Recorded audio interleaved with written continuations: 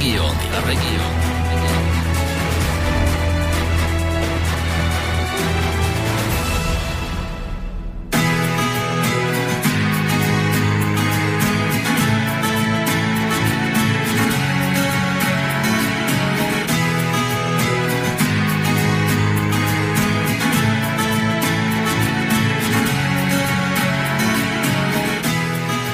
Je 16.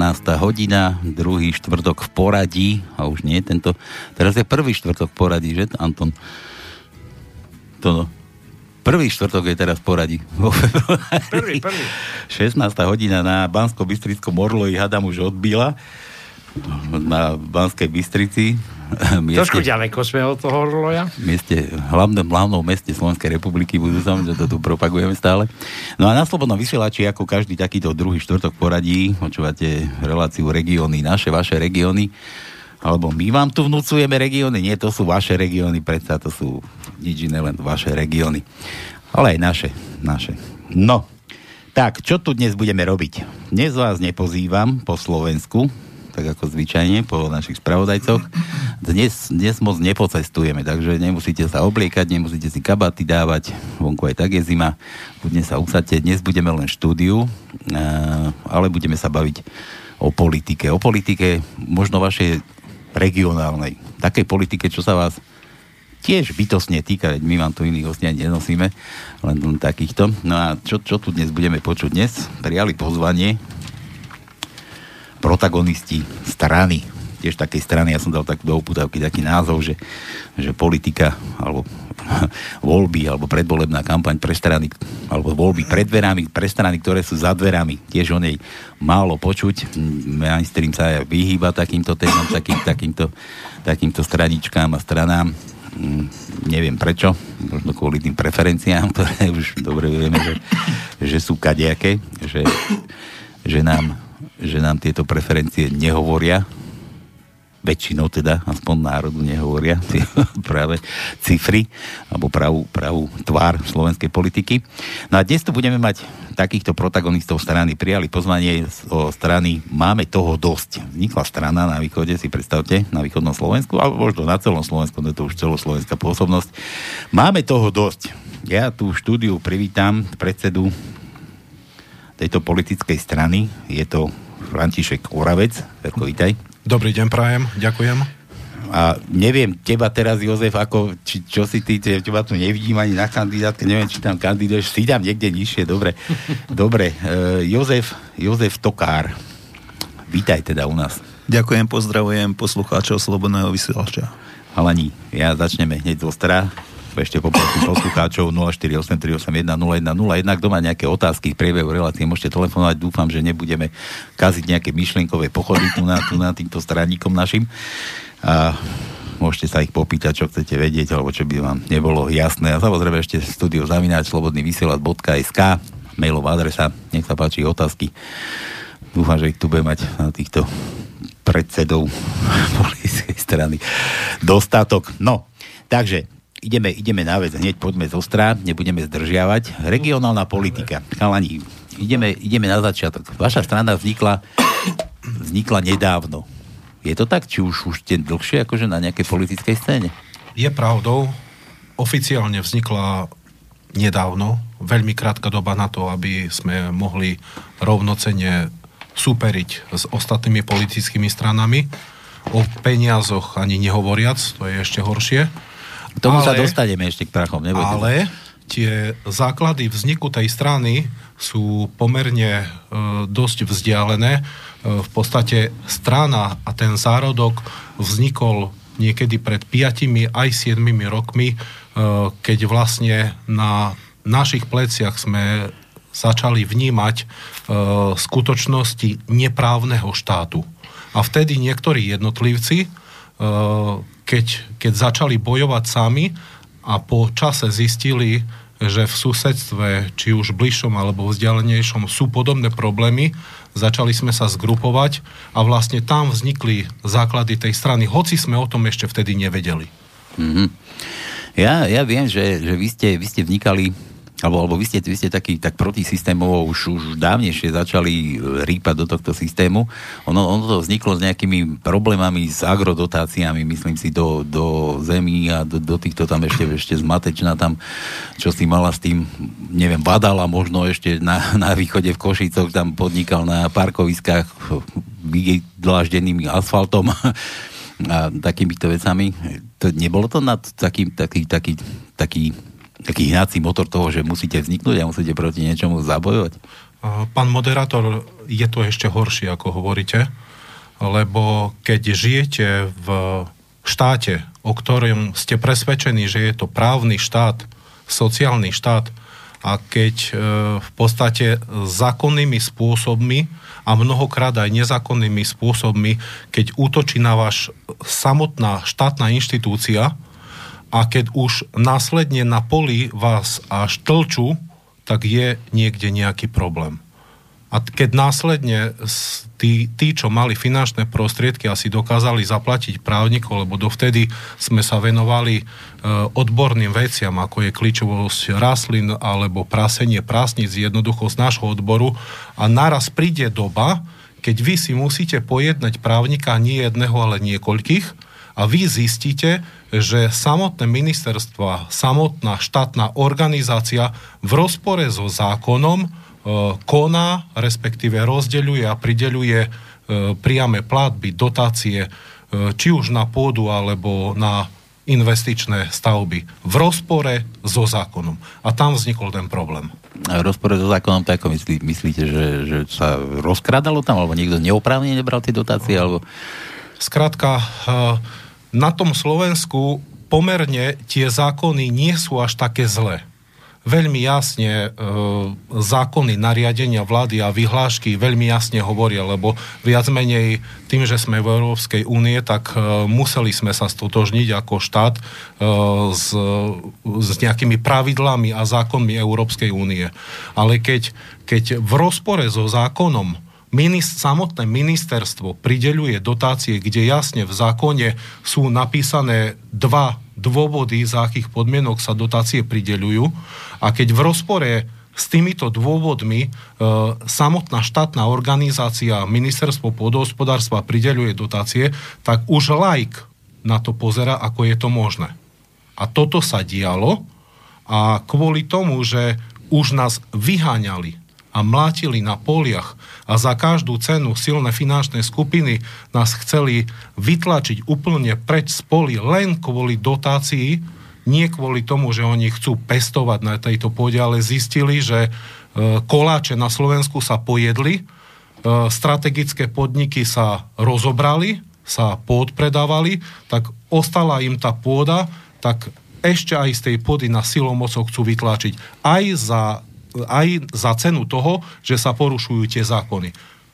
A robia to pomerne jednoduché tým, že si tam podosadzujú svojich vlastných ľudí, čo hovoríme, že nie sú to pracovníci samotného ministerstva a platení ministerstvom, ale sú to pracovníci, ktorí robia nie pre ministerstva, nie pre ľudí, ale robia pre úzku skupinu oligarchov, pre finančné skupiny, a preto sa porušujú tie zákony. Fico už dávnejšie povedal, že na východe nič nie je. Ty si Ferino z východu. Ako to tam teda vyzerá? Je tam teda niečo, čo rozoberať, alebo nie je tam už nič? Pán poslanec Fico má z jednej strany pravdu, ale z druhej strany nás aj zdehonestoval na východe. Má pravdu, že skutočne investície na Slovensku sa centralizujú viac na západ. Aj naša strana je toho názoru, že nie ľudia majú chodiť za prácou, ale práca má prísť do regiónov. A hlavne do chudobných regiónov. Aby sa netrhali rodiny, aby rodiny boli pokope, aby sa necestovalo 100, 200 alebo aj 400 kilometrov, alebo keď do zahraničia, tak ešte viac. To znamená, pán poslanec Fico v tejto veci mal pravdu. Áno, či priemysel, či nejaké možnosti pracovné mali by byť viac na východe. Toho je na východe strašne málo. V tejto veci mala pravdu. Dobre, ale vy podnikáte väčšinou v tých agropriemysle, hej? By som to tak komentoval, alebo na polia, pestovanie, proste, čo tam. Tak myslím si, že kvôli tomu aj vznikla vaša strana, že ste neboli spokojní s tým, ako to tam funguje na tom východe. No, na tom východe myslím si, že snať bol najsilnejší atak, čo sa týka nedodržiavania zákona a že v podstate si dovolili až fyzickou silou, bitkami nás vytláčať preč a z poli. Myslím si, že v podstate nejaký ten zárodok vznikol na tom východe, lebo keď vznikli problémy, tak pri Košiciach sme založili združenie, ktoré už bolo nejaký predvoj tejto strany a po istom čase sme zistili, že pri Michalovciach, Trebišovsko, že tam je zase iné združenie. Až keď v podstate jedna organizácia samostatne fungovala, druhá organizácia samostatne fungovala, tak sme sa nejakým spôsobom začali zgrupovať a už sme tie akcie, tie protesty začali robiť spolu. A mysleli sme si, že protestami vieme prinútiť vládu, aby na Slovensku platili zákony. Mm-hmm. Mysleli sme si to. Preto sme organizovali štrajky a protesty. Len žiaľ, ukázalo sa po čase, že síce štrajky a protesty pomohli niektorým skutočnostiam, proti ktorým sme bojovali, ale ukázalo sa, že aj keď sme niečo vybojovali, tak tá druhá strana, finančné skupiny, oligarchovia, ešte aj keď prispôsobili sa a skutočne sme ich prinútili na niektoré zmeny, ktoré sme aj chceli, ale ich skrášlili takým spôsobom, v úvodzovkách skrášlili, že ich urobili tak, aby to vyhovovalo im. To znamená, áno, je dôstojné pre nás a je nám cťou, že sme niektoré veci dali na svetlo sveta, ale tá sila bielých mafiánskych golierov je taká silná, že aj to, čo sme vydobili, tak nejakým spôsobom zviazali to tak, aby to bolo v prospech silných finančných skupín. Vy ste sa dostali do povedomia národa slovenského, hlavne tým, že ste tvrdí chlapi. To je jedna vec a keď prišlo k tomuto, s týmito problémom v rozdeľovaní agrodotácií, tak vy ste neváhali, sadli do tých tragačov vašich, bolo povedané, že traktor za veľa peňazí, ako neviem, aké majú tam zrovna na východe, ale sadli ste do týchto traktorov, do tých vašich mašín, do tých strojov a išli ste pred úrad vlády. Boli ešte aj také odozvy, že ste tam hnoj povysýpali a takéto, to ste ako chceli dať vedieť Slovensku, že v akých pomeroch to žijeme, ako nechcem byť škaredý, že v akom blate to žijeme. Čo sa týka tých drahých traktorov, Nie, ja na to nenarážam, len že ste mali odvahu, že ste sadli proste a išli ste bojovať za svoje práva pred úrad vlády, lebo takých ľudí sa moc nenájde. Každý len sedí v krčme, pindá, búcha do stola, pri pive. Pán moderátor, to, že sme sadli do traktorov alebo že sme išli vykydať maštálny hnoj, robili sme to už zo zúfalstva. Lebo mnohí farmári sa zbavili časti majetku, predali len preto, aby mohli zaplatiť právnikov. Zaplatili právnikov a mnohí farmári povyhrávali súdne spory. Vyhrali ich po krajský súd, po najvyšší súd, aj po ústavný súd. Dokázali to, v rukách mali skutočne právoplatné rozhodnutia. Následne aj kriminálna polícia začala trestné stíhania voči finančným skupinám. Sú také prípady, nie je ich veľa, ale sú. Povznášala obvinenia a v podstate ministerstvo pôdohospodárstva nerešpektovalo tieto rozhodnutia. Možno to trošku nebolo až tak vidno, ale v podstate v tom maštálnom hnoji, okrem toho, že sme chceli demonstračne ukázať, v akom stave je právo vnímané pôdohospodárskou platobnou agentúrou a ministerstvom pôdohospodárstva, že nerešpektujú súdne rozhodnutia, tak v tom hnoji tam boli zahodené demonstračne aj fotokópie súdnych rozhodnutí. Lebo takto sa správa pôdohospodárska platobná agentúra. Nerešpektuje súdne rozhodnutia, nerešpektuje ústavu a čo už bolo na nás priveľa a možno to nám dalo aj silou, keď z generálnej prokuratúry nám prišli dôležité listy, v ktorom generálna prokuratúra jasne konštatovala, že pôdohospodárska platobná agentúra v rozpore so zákonom vydáva rozhodnutia. A toto už bolo pre nás veľa. Mám otázku. Veľa sa hovorilo o súčasnej ministerke poľnohospodárstva pani Matečnej a ona vlastne prišla z poľnohospodárskej platobnej agentúry.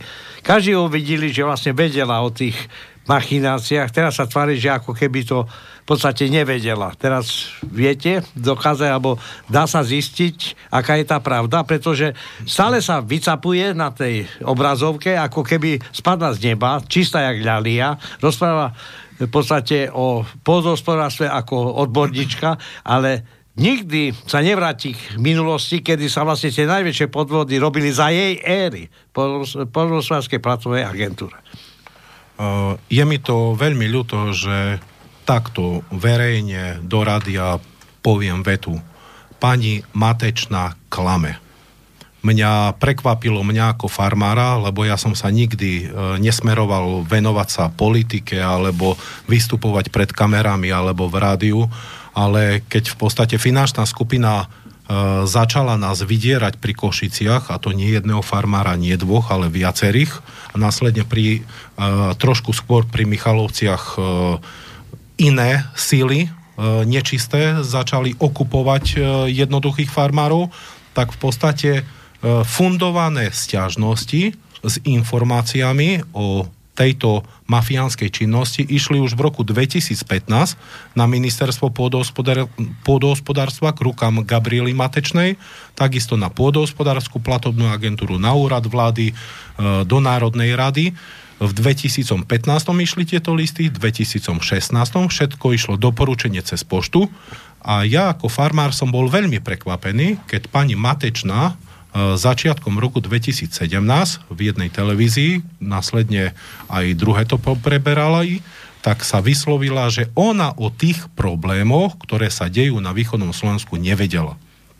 Ja som potom následne sa snažil ukázať tú lož ministerky Matečnej, že ona klame a ona o týchto veciach vedela, lebo tie listy aj s doručenkami skutočne máme dodnes uložené a vedela o tom, že informujeme pani Matečnú ako ministerku pôdohospodárstva, že v rozpore so zákonom sa prideľujú dotácie.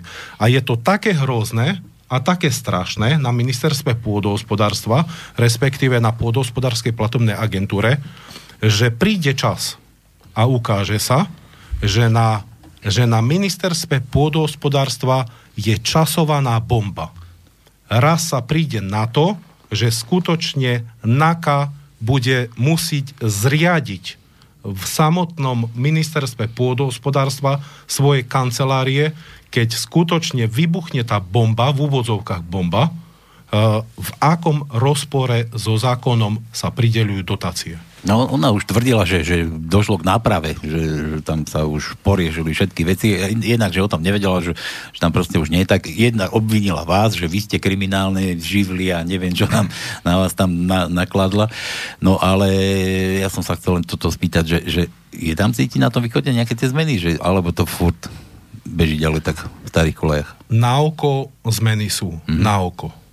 Ale skutočnosť je taká, že po turbulentnom roku 2018 sa tie skryté sily mafia bielých golierov, ktorá ovláda súdy, prokuratúry, vyšetrovateľov, snaží sa naspäť nás, ktorí sa nebali v tom 2015, 16, 17, 18 následne, ktorí sa nebali a skutočne aj povyhrávali súdy, boli povznášané obvinenia na finančné skupiny, snažia sa to otočiť, hoci ešte doteraz sa to nepreukázalo, zatiaľ nemajú žiadny rukolapný dôvod, len skutočne vidíme, že nejakým spôsobom chcú nás skriminalizovať a dovoľujú si až také veci, že v podstate zaplatia inzertné časopisy, zaplatia celoslovenské médiá, dovolia si zavolať novinárov a tvrdia o nás, že sme kriminálne živly,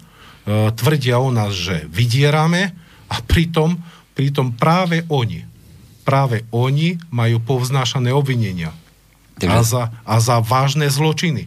A pre mňa je nepochopiteľné, že subjekty alebo osoby, ktoré majú povznášané obvinenia NAKov a kriminálkov, že oni si dovolia toto o nás tvrdiť. Je to pre mňa nepochopiteľné, ale čo je horšie, keď samotné ministerstvo pôdohospodárstva alebo predseda parlamentu pán Danko prevezme retoriku finančnej skupiny a toto povie do celoslovenských médií. Že sme kriminálnici, že sme živli. Vrátim sa ešte raz tej problematike, čo som načrtol o tej dvojtvárnosti pani Matečnej, ale ide teraz o to, že každý hovorí nejakú svoju pravdu, ale existujú nejaké dôkazy? Predsa pri pridelení nejakých dotácií aj tie, ktoré neprávoplatne alebo dostali ľudia, ktorí si nezaslúžili, či existuje nejaký doklad a je tam podpis, pretože pán Kočner sa teraz s pánom Ruskom naťahuje, že jeho podpis je právoplatný, nie je právoplatný. Musia byť nejaké dokumenty, lebo toto, čo sa hovorí, to je jedna vec, ale treba to aj dokázať tak, že pani Matečná, tu je váš podpis na tejto by som povedal, schválenej dotácii pre toho a toho. Toto je možno, že hromadné, veď ona musela podpisovať niečo. Ono to vyzeralo tak, že tomu dala, tomu nedala, ten sadol do traktora a išiel, vie tam vysypať nohy. No, či existujú nejaké relevantné dôkazy, nie reči, samozrejme. Pani moderátori, samozrejme, že my strach sme mali. Ale ako náhle sme v rukách mali súdne rozhodnutia alebo vznesené obvinenia na finančnú skupinu, tak samozrejme, že náš strach prestal. My sme nabrali odvahu a sme si povedali, že musíme ísť, veď nie je možné. Finančné skupiny, iba čo trošku mapujeme pri Košiciach, majú 16 prehraté súdne spory, právoplatné. A keď vy pôdohospodárskej platobnej agentúre alebo ministerstvu pôdohospodárstva predložíte právoplatné rozhodnutie krajského súdu, k tomu ústavného súdu, najvyššieho súdu, keď predložíte exekučné rozhodnutie o zákaze vstupu na pole, že finančná skupina nesmie vstúpiť na pole a pôdohospodárska platobná agentúra nerešpektuje tieto rozhodnutia, samozrejme máme súdne rozhodnutia. A v neposlednom rade samotná delegácia Európskeho parlamentu, ktorá prišla na Slovensko nie raz, oni jasne skonštatovali, že na Slovensku sa v rozpore aj so zákonami a legislatívou Slovenska prideľujú dotácie, aj v rozpore s európskou legislatívou. A úplne na záver teraz chcem povedať, áno, dokonca máme v rukách zákonným spôsobom zdokumentované prípady, kde samotný generálny riaditeľ pôdohospodárskej platobnej agentúry v rozpore so zákonom a v podstate v rozpore s dvomi vážnymi dokumentmi pridelil dotácie niekoľkým subjektom. Presne máme zmapovaný jeden subjekt a v podstate sú dva vážne dokumenty, ktoré jasne hovoria o tom, že nesmie pôdohospodárska platobná agentúra prideliť dotáciu danému subjektu. Jeden dokument je vládny audit a druhý dokument je audit samotnej pôdohospodárskej platobnej agentúry. Následne zákonným spôsobom, čo sme nafocovali materiály, tak sme zistili, že Národná kriminálna agentúra začiatkom roku 2019 začala trestné stíhanie vo veci zneužívania právomoci verejného činiteľa, kde podozrivý v danej veci je inžinier Juraj Kožuch, generálny riaditeľ pôdohospodárskej platobnej agentúry. Ale, pani moderátori, nebudeme si nahovárať, že Slovensko je právny štát. Ako v tej rozprávke Cisárove novej šaty pre pána Jana kriminálka alebo NAKA bola a časť kriminálky a NAKY dodnes je riadená temnými silami. Veď to sa vie. A preto darmo, že Národná kriminálna agentúra začala, darmo, že tam sú dôkazy, lebo už keď vládny audit nie je dôkaz a jasne hovorí, že nemala byť pridelená dotácia, keď samotný audit pôdohospodárskej platobnej agentúry o tom hovorí a NAKA stále iba vyšetruje a vyšetruje, je zaujímavé, že niektorý prípad NAKA, aj keď má na tácke dôkazy, tak vyšetruje rok a pol, 2 roky, 3 roky. A keď sa stane nejaký prípad, že nejaký lekár zoberie úplatok vajíčka a med, tak vznesú obvinenie. Ale pokiaľ nejaký jednoduchý zamestnanci urobia nejaký prúser, jednoduchý človek, vznesie obvinenie, dokonca zoberú ho do väzby. Tam je ten nerovný meter. Áno, sú dôkazy a PPA a ministerstvo pôdohospodárstva je časovaná bomba. Ja by som chcel doplniť kolegu Ferka. Jeden z dôkazov alebo mediálnych vyjadrení je, že nejaká pani brala dotácie na letisko. Teraz sa to viem, že vyšetruje. Nebudem menovať koho, pretože je to asi v rámci vyšetrovania. Nevieme, dokedy sa to bude vyšetrovať, lebo u nás je to tak, že môže sa to vyšetrovať a niekoľko rokov, ale určite sú prípady, kde určite tá platobná agentúra pochybila, priznala, pretože ak to niekto vyšetruje a znesie vyšetrenie a sú jasné dôkazy, že sa dotácie brali možno na chodníky, cesty a určite na letisko, takže asi je to pravda, čo pán kolega alebo kolega Ferko hovorí. No možno ešte čakajú, že z toho letiska ešte vyklíči niečo, že to je nejaká zvláštna rastlina. Alebo áno, je to nasmiech, lebo bohužiaľ u nás to mnohokrát tak vypadá. Dobre, chalani, nechajme tak už tieto ťahanice. Ja som len chcel týmto povedať, že ste našli odvahu, lebo takých ľudí na Slovensku nie je, že sa zoberú a idú tam protestovať pred úrad vlády a s takou razancou, ako ste vyšli, akože to ozaj už klobúk dole. To už to teraz, čo pamätám, už len teraz tých dopravcov, čo teraz štrajkovali, možno, že ešte to má niečo s tým spoločné. Poďme na tú vašu stranu. Hovoríte, založili ste stranu kvôli týmto problémom a vôbec kvôli systému, aký na Slovensku je. Túto stranu ste zakladali sami? Alebo ste si kúpili stranu tak, ako je to zvykom na Slovensku? Jednoznačne sme nechceli kupovať stranu a sme si povedali, keď zozbierame podpisy, tak je to predsa nejaký ukazovateľ toho, či ľudia chcú alebo nechcú. Takže zbierali ste prácne. Zbierali sme prácne, ale ešte predtým sme sa vyskladali farmári a sme si dali urobiť prieskum vo Fokuse a v podstate ten prieskum nás podporil, že treba ísť do toho a skutočne v rekordnom čase sme vyzbierali vysoko nad rámec potrebný počet podpisov, lebo bol potrebný 10 000. My sme vyzbierali cez 13 000, s tým, že nakedy sme sa vrátili domov z Bratislavy, tak poštou nám podochádzalo ďalších pár tisíc tých listín. Takže sme si povedali, keď nás ľudia chcú, tak podpíšu. Takže sme pracne zbierali a naozaj v rekordnom čase za 22 dní sme vyzbierali. Takže novo vzniknutá strana, lebo vám by sa hodila ako strana vína, ako Kotlebovi, ten tiež takú nejakú odkúpil. Dobre, nechajme toho na pokoji. Takže postupili ste si túto tortúru zbierania podpisov. Zbierali ste len v nejakom, nemyslím tak, že malom množstve, ale že vás zbieralo len niekoľko, alebo ľudia vám pomáhali pri tomto zbieraní podpisov? Niekoľko tímov, niekoľko sympatizantov nám pomáhalo a v podstate, keď sa dozvedeli ľudia, občania, že zbierame podpisy, tak potom sa našli aj jednotlivci, ktorí chceli pomôcť a aj napriek tomu, že bola novelizácia zákona, čo sa týka o nových stranách, že k zberu podpisov bol potrebný občiansky preukaz, čo pozor v dnešnej dobe nie je jednoduché cudziemu človeku ukázať svoj občiansky preukaz, číslo občianskeho preukazu a adresu bydlisko nechať opísať. Aj napriek tomu, že bolo to nie ľahké, aj napriek tomu sme vyzbierali tieto podpisy, ale prečo sme vyzbierali podpisy? Podpisy sme vyzbierali kvôli tomu, že ľudia už naozaj toho majú dosť. Ľudia už majú toho dosť a to je jedno, či je to dôchodca, ktorý žije z aj menej ako 200 eur. Či je to mamička, ktorá naozaj prežíva od jednej dávky mesačnej po druhej.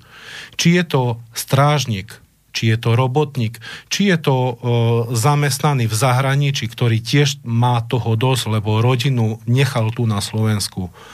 Skrátka, zo všetkých vrstiev ľudí, regiónov, naozaj veľmi obrovský počet ľudí má dosť toho, v akej krajine žijeme.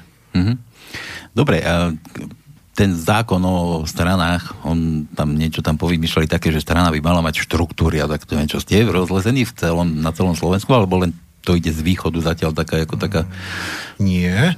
Samozrejme, že tým, že chceme, aby Slovensko bol skutočne právny štát, tak našli sme mladú, šikovnú právničku. Táto právnička skutočne naštudovala daný zákon a v podstate ona nás viedla v tejto veci, aby sme konali nie iba spontánne, ako niektoré akcie sme robili, navzdor, ale aby veci súvisiace so stranou boli zákonným spôsobom robené. Jasné, takže ste aj po všetkých regiónoch slovenských, kde vás ľudia vedeli ešte nájsť. Ja by som chcel len doplniť, ja som do tejto strany tiež vstúpil v podstate, lebo príroda mi je najbližšia. V podstate potraviny, ak nebudeme mať zdravé potraviny a sebestačnosť, niekedy sme mali na 100%, teraz máme na 30%. Keď nebude čo jesť, naše slovenské zdravé potraviny, to by malo byť prirodzené pre nášho človeka. A jednoducho ďalšia taká agenda bola životné prostredie, lesy, výrub lesov, chránenie lesov. Dosť, že nám to ničí príroda, jednoducho sa k nám chová, lebo my sa tak chováme k prírode, ako sa chováme a jednoducho nám to vracia. Čiže jedna z mojich takých priorít, povedzme, že by sme mali už viac sadiť stromkov a starať sa o tie lesy, lebo keď nebudeme mať lesy, nebudeme mať vodu. Napríklad zakázať vývoz dreva do guľatiny do zahraničia a nie, my to vyvážame a potom to drahé vraciame nazad. Takže chrániť. A na tejto platforme v podstate poľnohospodárstva a životného prostredia sa zakladala strana, to bolo ako taký návrh, kde sme sa stretli a stretli sme sa naozaj ľudia, ktorí sú pravicoví, ľavicoví, konzervatívni a nebudem hovoriť, ktorí ako, ale jednoducho bojujeme všetci za spoločnú vec pre tých občanov, čiže za ten program, ktorý máme. A pravda, že keď sme sa po tých regionáloch, ako sa povie, regiónoch roztrátili, čerpali sme tie jednotlivé možnosti a jednotlivé návrhy od tých občanov, čiže stretli sme sa s dôchodcami, so zdravotníkmi, s učiteľmi. Máme aj na kandidátke jednoduché rôzne skupiny týchto zástupcov a jednoducho sa bavíme, čo ideme pre nich všetko spraviť. Čiže na základe tých skúseností, keď sme sa rozliezali, je to dosť ťažké. Nevravím, že je to ľahké, pretože nemali sme štruktúry. Teraz ich furt ešte dotvárame, nemáme peniaze. Sami si roznášame plagáty, noviny a proste robíme všetko preto, aby sme sa sprezentovali. A jednoducho preto som šiel aj vstúpil do tejto strany a ja mám na starosti sociálne veci. Dôchodcov asi sa k tomu vrátime, ale jednoducho učíme sa a čerpáme poznatky z ľudí a tie čerpané poznatky z ľudí chceme pretaviť a pretavujeme do nášho programu, ktorý presadzujeme. No, skús. No, ja by som mal predsa ešte jednu takú podotázku. Vy tu hovoríte o nejakej pôde, o záchrane lesov, pôdy a tak ďalej. Ja mám známeho v Jelke, to je na Žitom ostrove. Ja som tam z rozhov zistil, keď som bol u neho na návšteve, že tá pôda už tam nepatrí. Tam túto pôdu vlastní na Žitom ostrove nejaký Dan, ktorý tam pošle peniaze, ľudia to zorú, posejú, vypestujú, prídu kombajny, on pošle kamióny, naloží sa zrno do kamiónov a je preč. Ja sa pýtam, to kedy sa udialo? Ja som strátil prehľad. Tu v podstate sa predávala pôda cudzincom a môže sa to vôbec? Kto tu vlastne gazduje na tejto pôde? Ja si myslím, že v takejto situácii, ktorá hovorí o potravinovej bezpečnosti, by sme mali zoštátniť tieto veci, pretože to svedčí o diletantizme týchto ľudí, ktorí v podstate takýto stav dopustili. Je to tak? Je to horšie. No to je horšie. Tak to je, potom my tu hovoríme o nejakej sebestačnosti, keď nám tu nejaký dám zoberie úrodu. Tak čo vlastne tu vypestujeme? A pritom hovoríme o ploche, ktorá je pri Malom Dunaji. To je krásna pšeničná. Zásobárem bola niekedy.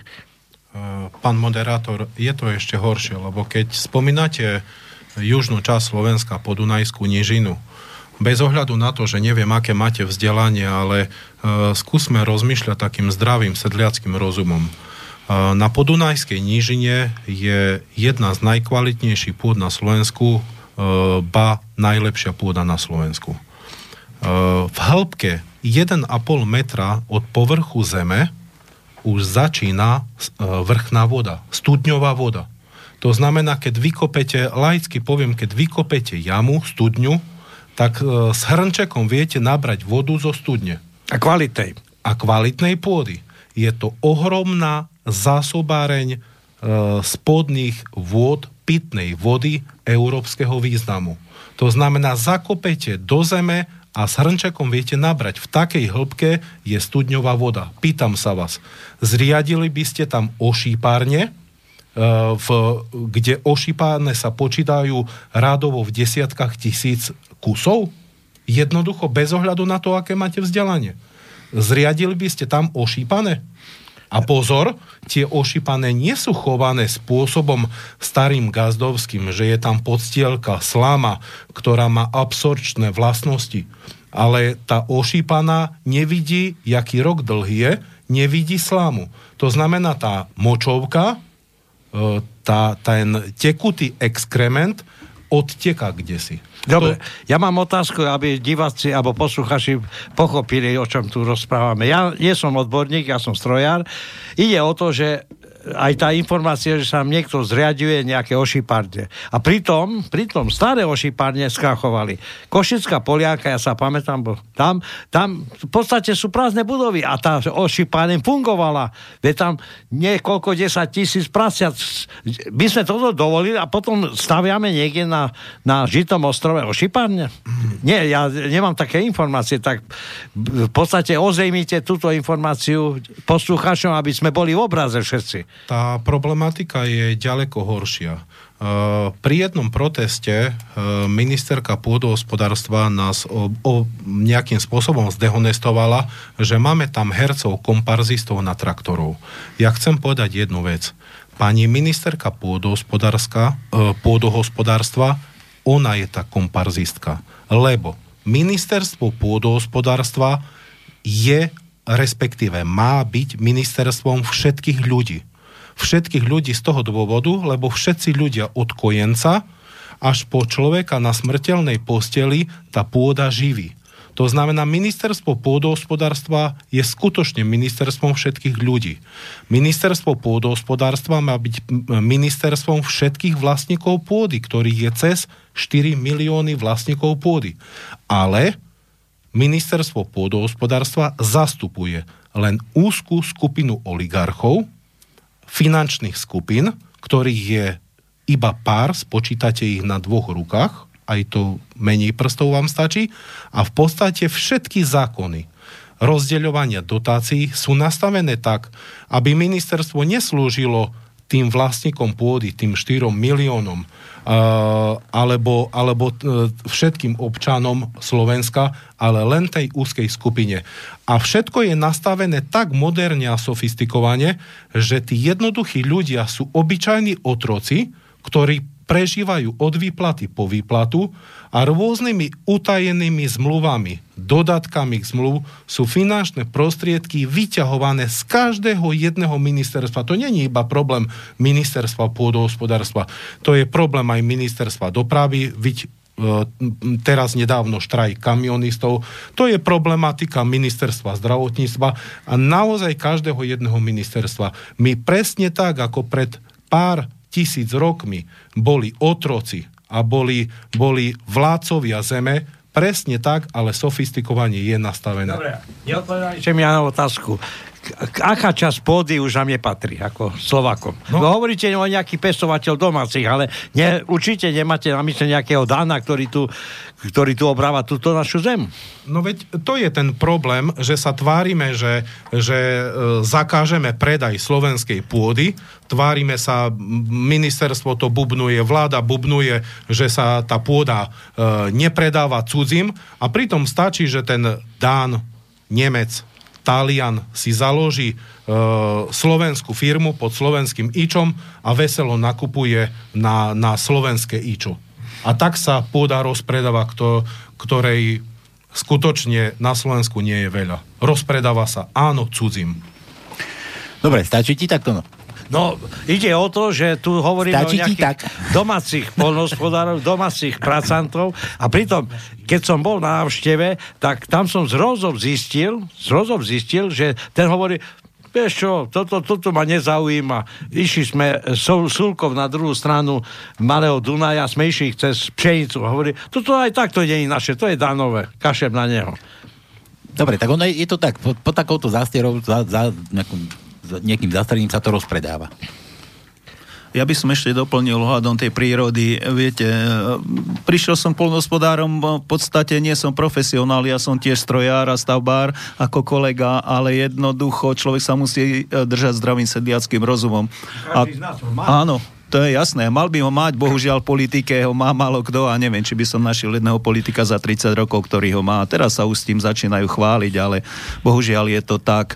Takže keď mi vysvetlili kolegovia poľnohospodári, že ako sa robí s repkovou olejnou. Repka olejná je väčšinou na západnom Slovensku a sme jedným z najväčších pestovateľov, neviem či už na počet obyvateľov alebo na plochu, ale jedných z najväčších, pravda, že Čechmi.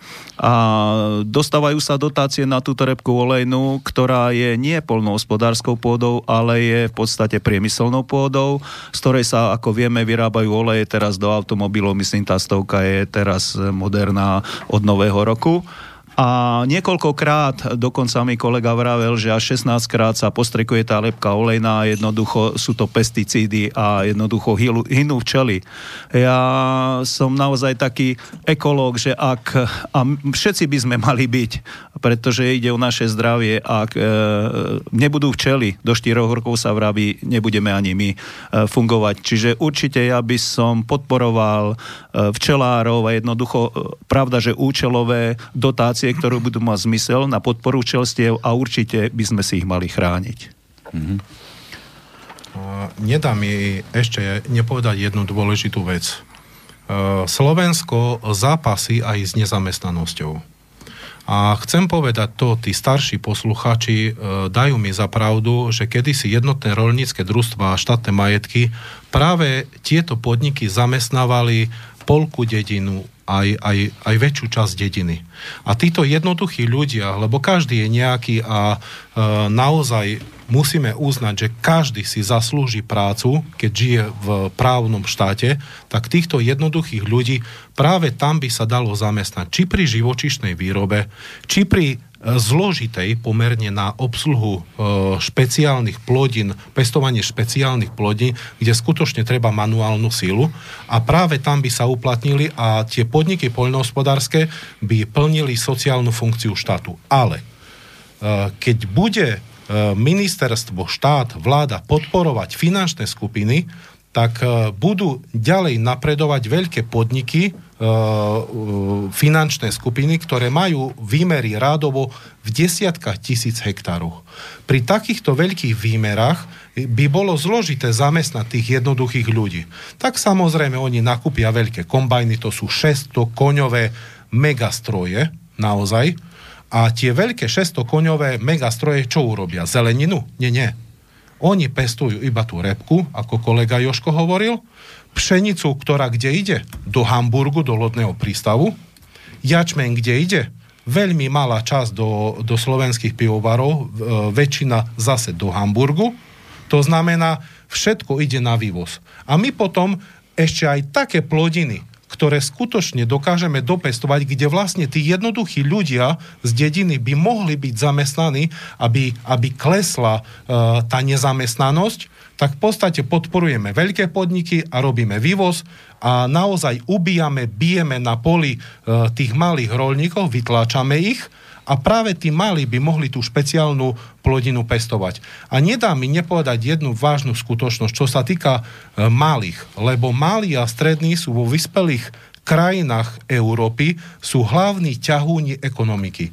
Keď som tak chodil po Slovensku, či už v minulosti, alebo teraz kvôli strane, tak som si jednoznačne všimol, že na južnom Slovensku Podunajská nížina a okolie je skutočne veľa tých malých farmárov. Skutočne veľa. Vidíte tam traktor v jednom dvore, vo vedľajšom dvore, takisto skleník, foliovník, ale čo chcem povedať a čo je dôležité? Tí ľudia milujú pôdu. Tí ľudia milujú pach maštale. A toto som videl najviac u tých južných Maďarov na Slovensku. My chceme im aj tú chuť, tú lásku k pôde, k tomu pachu v tej maštali, chceme im to zobrať? Prečo ministerstvo neurobí rázne kroky, aby ten Dan, tú ošípanu na tom veľkom zdroji pitnej vody, aby nemohol chovať, veď to nemá logiku. Prečo silou mocou podporujeme iba veľké podniky, ale nie iba v poľnohospodárstve, aj v iných odvetviach národného hospodárstva? Prečo silou mocou chceme pritiahnuť Taliana do priemyselného podniku, Nemca? Prečo silou mocou BMWčku núkame 166 miliónov eur pri Košiciach. Vyvlastníme 910 hektárov najkvalitnejšej pôdy pri Košiciach. Keď nevyvlastníme, vykupí štát. Keď iba po 10 eur by vykupoval štát, to je ďalších 100 miliónov eur, 266 miliónov eur. Prečo Nemcovi dáme tých 266 miliónov? Prečo podniku, ktorý je už dávno závodov, prečo tých 266 miliónov eur, ktoré pán Žiga tak veľmi tlačil, aby BMWčko prišlo na východ, sa nerozdeli medzi 10 000 malých živnostníkov, to jedno, čo bude vyrábať, len nech zamestná človeka.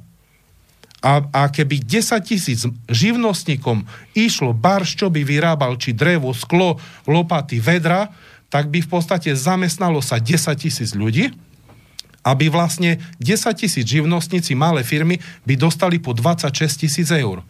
Prečo silou mocou ťaháme cudzieho? Prečo nepodporíme malého? Prečo silou mocou malých farmárov na podunajskej nížine, tých Maďarov, dovolíme, aby Dan ich vytláčal? Prečo to robíme? Prečo ťaháme cudzieho a ničíme a robíme otroka z toho malého farmára alebo malého živnostníka? Prečo? No, ja iba doplním, že keď sa pamätáte, každá dedina mala vlastných obyvateľov, tí chodili, boli družstva. Ale prečo pri tých dedinách vyrastali aj také maličké bloky? Dvojposchodové, trojposchodové. To bolo práve pre ľudí, ktorí neboli domáci, ktorí vlastne potrebovali pracovať niekde. Väčšinou rodiny, ako muž so ženou, išli do takejto dediny, dostali byt a začali pracovať v kravíne, ten bol napríklad traktorista. Ale tá nezamestnanosť nebola, pretože, ešte raz opakujem, keď chodíte po tých dedinách, nikto sa nezamýšľa, prečo v tej dedine sú aj bloky, také malé, 4, 5, 10 bytové. Lebo to neboli pre domácich, to boli pre týchto, ktorí nemali robotu, ale tú robotu našli. Ale pozor, pán moderátor, tie bloky, ktoré boli pri jednotných roľníckych družstvách, to neboli tak, ako je teraz, že chlap ide od rodiny a ide na ubytovňu. To prišla celá rodina. To znamená manželka, manžel, častokrát pracujúci na jednotnom roľníckom družstve, ale deti boli s nimi. To znamená, ešte aj za socializmu to bolo spravodlivejšie a sa tá rodina netrhala. Ja som z Košic a sady na Torisov, by ste takéto konkrétne prípady sú, ale to v každej dedine bolo. Mňa včera zaujala tak nemilo relácia ohľadom tatranských matliárov v Národnom parku, že niekto z ministerstva obrany predal včera 3000 metrov štvorcových po 15 eur a ďalších 36 000 metrov štvorcových plánujú predať. Realitné kancelárie vravia, že za pár rokov budú mať hodnotu 100, 150 až 200 eur za štvorec. Takto by sme si mali chrániť pôdu a nepredávať. Neviem, či ju predali Slovákovi alebo niekomu inému, ale v princípe štát by si mal tú pôdu zachovávať, lebo nepýtaj, keby prenájom možno, ale predaj za 15 metrov štvorcových v Tatranskom národnom parku. Dobre, chalani, poďme naspäť, už zase odbáčame kade tade, poďme sa venovať tej vašej strane. Každá strana, čo ide do volieb, vyrobila nejaký program. henty majú, ja neviem, 1155 nejakých systémových zmien, proste všetci tu zmeny. Vy máte program, ako nová strana, máte nový. Máte tam obsiahnuté všetky tieto veci, ja neviem, sociálnu politiku, zdravotníctvo, alebo sa to len týka nejakých tých agrárnych vecí? Pán moderátor, samozrejme, že sme sa nezameriavali na agrárny program. Áno, pred 2 rokmi, keď sme išli do prvých protestov, tak sme chceli riešiť a vydobiť si štrajkami poľnohospodárske problémy. Ale takto v živote zvykne byť, že keď vám odoprú niečo, čo pomerne by mohli aj vyhovieť vám, a keď sa k vám stavajú arogantne a drzo, a keď vy pocítite podporu od zdravotníkov, od dôchodcov, od geodetov, od lesníkov a z rôznych iných sfér, od dopravcov, tak vtedy sme si uvedomili, musíme ísť spoločne. Presne tak, ako Svetopluk, keď vysvetľoval o tých prútoch, že spoločne.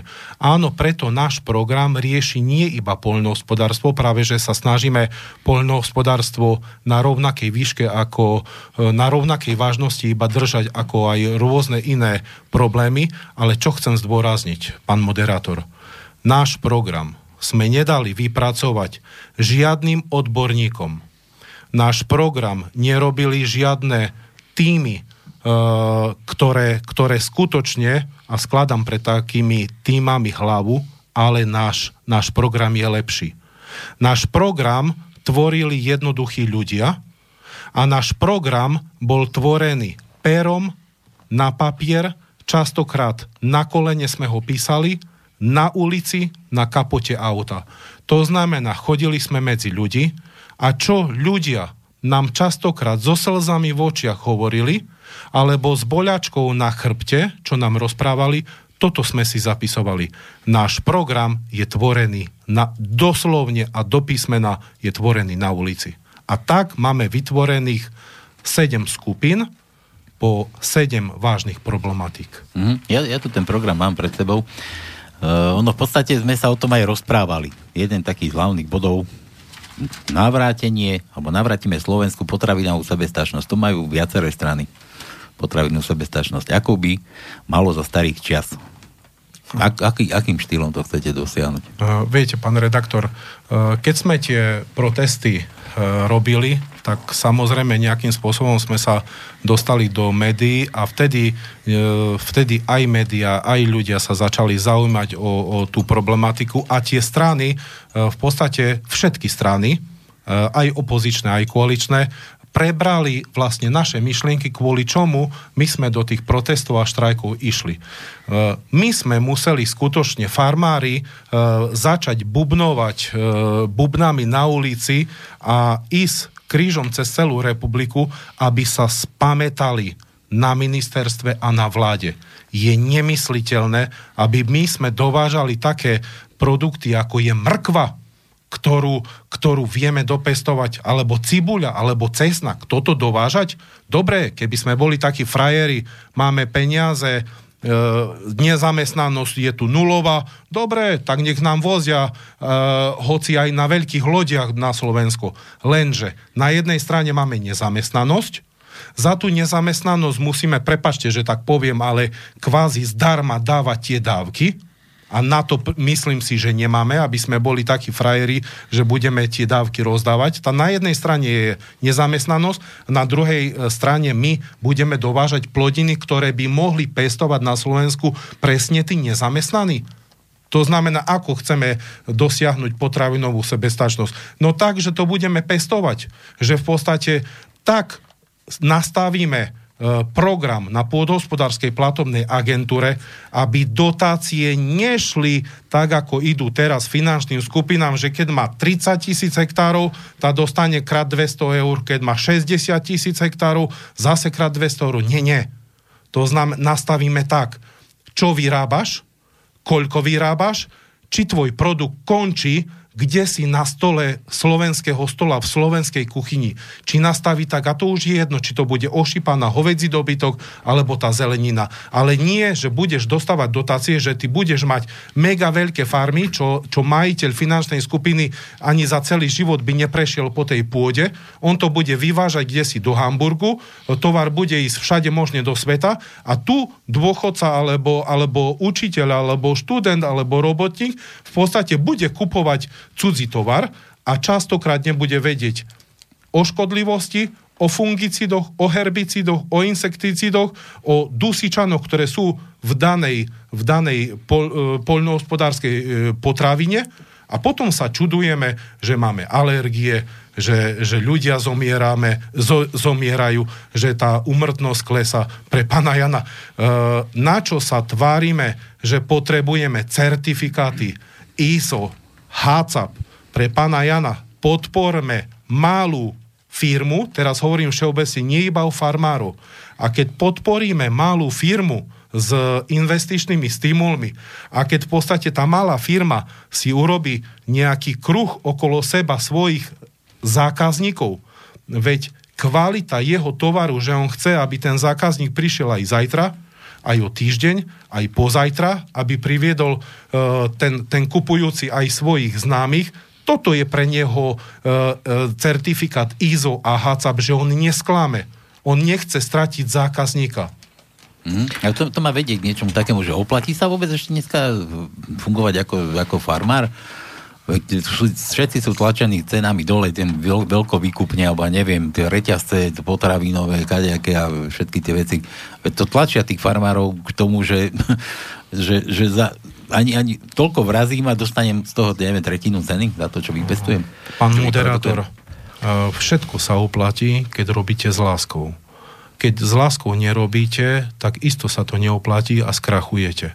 Len tu už nastal taký zúfalý stav, a nejakým spôsobom sme to nechceli vnímať, pokiaľ ľudia nespozornili a nepostavili sa na zadné nohy. Aj hoci s láskou sme robili, ale povedzme si na rovinu, tú mafiu nám není treba. Tú mafiu potrebujeme zlikvidovať, zatvoriť do basy, vyhnať, nech utečú preč. Keď tá mafia nebude, áno, všetko sa oplatí. Keď to robíte s láskou.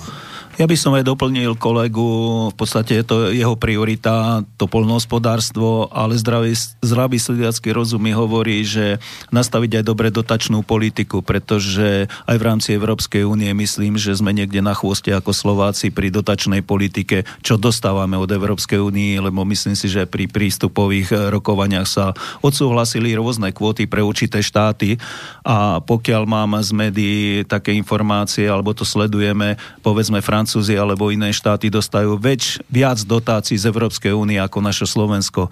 Čiže jedna vec je dotačná politika z únie smerom k poľnohospodárom a živnostníkom a jednoducho farmárom a potom aj dotačná politika nášho štátu, čiže podpora dotačnej politike, ale priamo. Nie, aby niekto bol nejaký špekulant a využíval to, ale jednoducho priamo cielene na výrobu produkcie, čiže vypestuješ toľko a toľko, alebo budeš mať toľko a toľko litrov mlieka, alebo toľko ako kráv, alebo podobne a jednoducho priamo cielenie.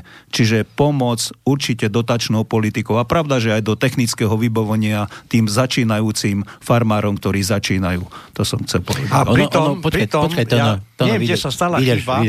A v Európskej únii, čo sa týka dotačných podmienok, tam už to vyloboval Figel, nie? Ten je známy tým, že je to v takom stave, ako to je. Neviem, Francúzi majú viac ako Slovák.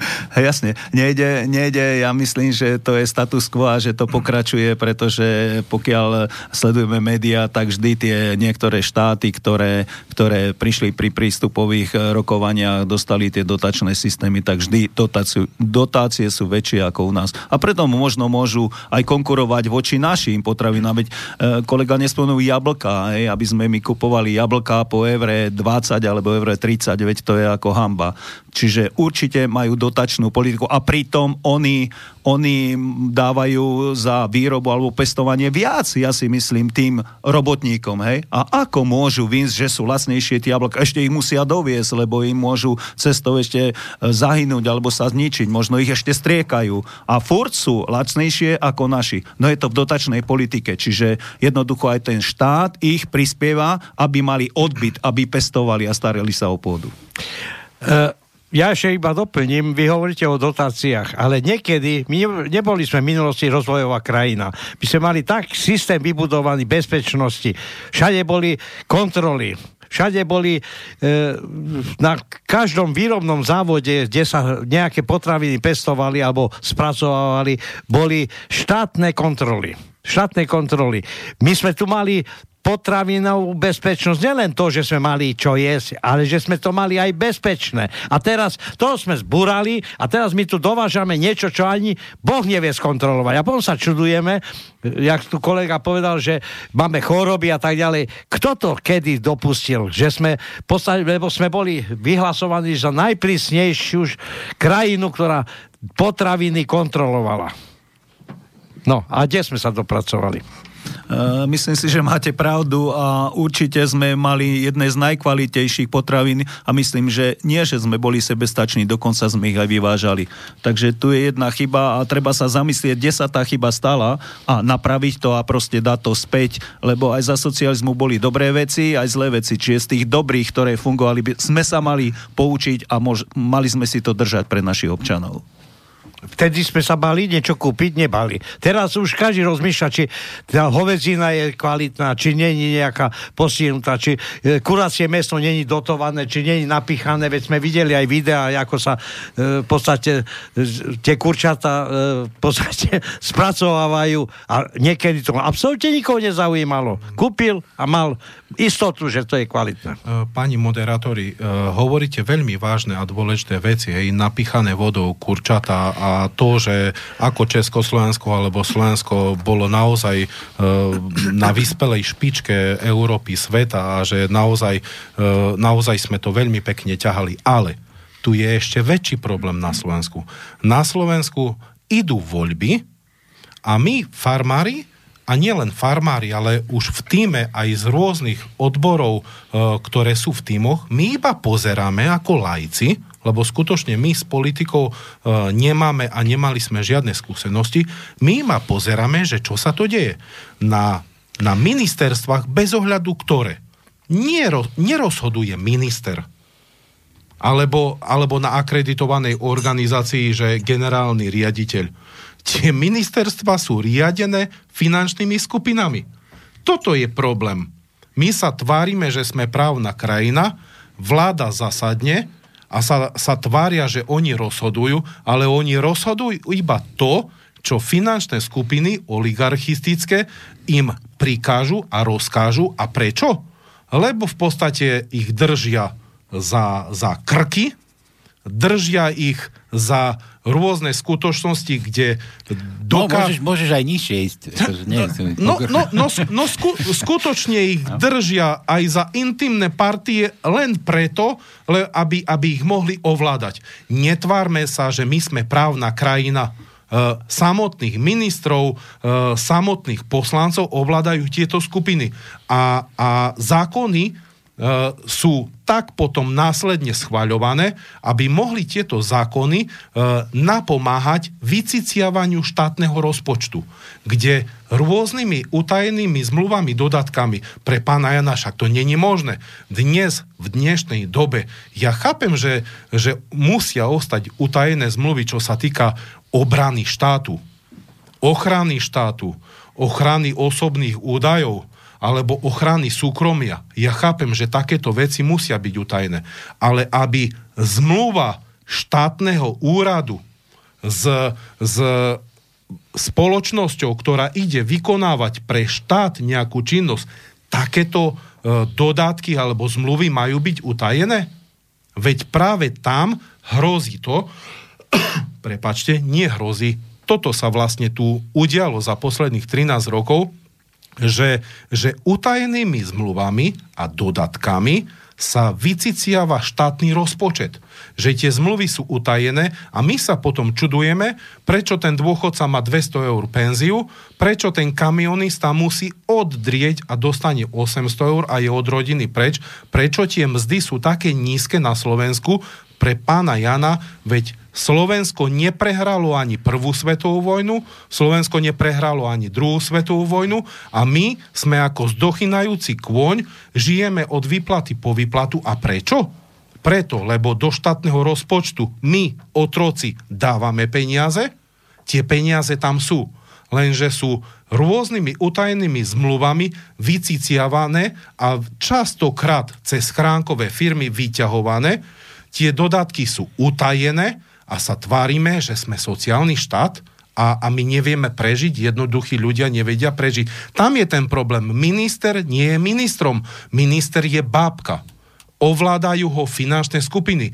A na ministerstva sa netvárme. Už povedzme si napriamo, tí ľudia pracujú pre finančné skupiny. Poberajú mzdu tak z ministerstva, ako aj od oligarchistických skupín. Netvárme sa. Pre pána Jana roky sa iba rozprávalo, že BDR riadi políciu. Konečne to vyšlo na svetlo sveta, že áno, riadil. A pozor, nie iba BDR, ale tých klonov je mnoho a mnoho a mnoho. Sme sa tvárili roky, že to nahlas nepovieme. V podstate za ministra Jahnátka začali sa vyberať úplatky na ministerstve pôdohospodárstva. Tak sofistikovane to robia, že tie úplatky začali nazývať, že sú to poradenstva. Chápete? Úplatok ide cez faktúru. Už sme sprostí úplne? Chápete? A to nie je možné. Chápete, že v podstate do zdravotníctva sa nekúpila ani injekčná striekačka, pokiaľ to nebolo v rozhodnutí nebohého Pašku. Nebuďme sprostí, však už to povedzme raz na svetlo sveta. A preto ten jednoduchý človek, lebo my dnes nebojujeme za poľnohospodára. Pre nás je dôležitý každý občan na Slovensku. Každý jeden, či je to mamička na materskej, či je to sústružný, či je to dôchodca. My dnes bojujeme za každého, lebo iba keď budeme spojení skutočne tým svetoplukovým bičom, iba vtedy niečo dosiahneme. Odtajníme všetky takéto dodatky a vtedy zistíme, že naraz tie peniaze v republike sú.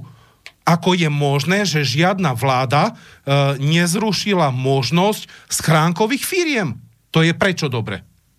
To je na čo dobre mať schránkovú firmu, okrem zlodejstva? Ja každý občan má schránku na dome, tak... Áno, ale majiteľstvo utajené, že nevieme vystopovať, že kde peniaze idú. Ako je to možné? Ale nebolo by asi ťažké vystopovať tie peniaze. Ono by sa dali vystopovať, ale je to proste tak robené, aby sa nedali vystopovať. Posledná dnešná informácia je, že dopravcovia znova idú do štrajku, pretože ministerstvo dopravy nie je ochotné otajniť zmluvu mýtneho systému. Ešte raz opakujem, čiže zbrania sa zubami nechtami, aby to, čo ste povedali pred chvíľou, že nedali v podstate na verejnosť, čo v tejto zmluve je. A dopravcovia od piatku znova idú blokovať. Dobre, to je ohľadne toho utajenia. Ja sa vrátim trošku na začiatok. Vy máte tú stranu, ako ste si založili, že máme toho dosť. A mňa by zaujímalo, či máte prehľad o nejakých členov, o nejakých počtoch. Jozef, čo ty? Máš nejaké informácie? Ja si dovolím povedať... Lebo my tu rozprávame také veci, že ako je nás na Slovensku 5,5 milióna, čo sa týka aj komplet všetkých občanov, ale dajme tomu nejakých 3 milióny občanov, 2,5 milióna nespokojných občanov. Že či toho nemajú naozaj všetci dosť? Pán moderátor, vzhľadom na to, že naša strana fakt má veľmi krátku existenciu a možno je za škodu, že sme nevznikli skôr, lebo naozaj vidíme, že toto je náš deficit, ale všetko preto robíme, aby sme skutočne zviditeľnili našu stranu. Ale keď sme v auguste minulého roku si dali urobiť prieskum a keď sme zistili, že volilo by nás 4% opýtaných ľudí, tak skutočne sme si povedali, že musíme do toho ísť. To znamená, tých nespokojných ľudí, ktorí nás podporujú je dosť. A nie je deň, aby neprišlo mne či už mailom, či telefonátou, alebo SMS-kou, 3 rôzne plačlivé sťažnosti, alebo dopyty, alebo prosba o pomoc. A takisto aj Patrikovi Magdoškovi, aby nedošlo. To znamená, náš počet stúpa. Ale nedovolím si odhadnúť, aký je dnes. No dobre, hovorí, že vám agentúra vyrátala, alebo ste snehali prieskum spraviť 4%. No a teraz mi vysvetlí ja neviem, nechcem to nazvať, že prepad, ale že prečo teraz sa všetci držia tam hore tých nových stranách a u vás ani nie je počuť. To mi povedzte. Pán moderátor. Tieto preferencie by ma zaujímali. Pán moderátor, lebo mafia, lebo nijak ináč sa to nedá nazvať. Ako si vie kúpiť sudcu, si ale kupujú. My to tu vieme, tie agentúry. Vydržte. Ako si kúpia prokurátora, tak si kúpia aj tie preferenčné firmy. Jednoducho ja tým preferenčným firmám neverím. A skúste porozmýšľať a vráťme sa do roku 2016. Preferenčné firmy napočítavali, že strana sieť bude mať 14,5% pred voľbami roku 2014. 14,5%. Výsledok? Vo voľbách 5,6%. KDH preferenčné firmy merali 9,0%. Výsledok? Nedostali sa do parlamentu 4,94. To znamená, opýtam sa vás, ak sa preferenčná firma mýli o 4, 5, 6, 7, 8%, ako my jej máme veriť? To nespadá ani do tej štatistickej chyby, to mi jasné, no. Ale čo chcem dôležité povedať?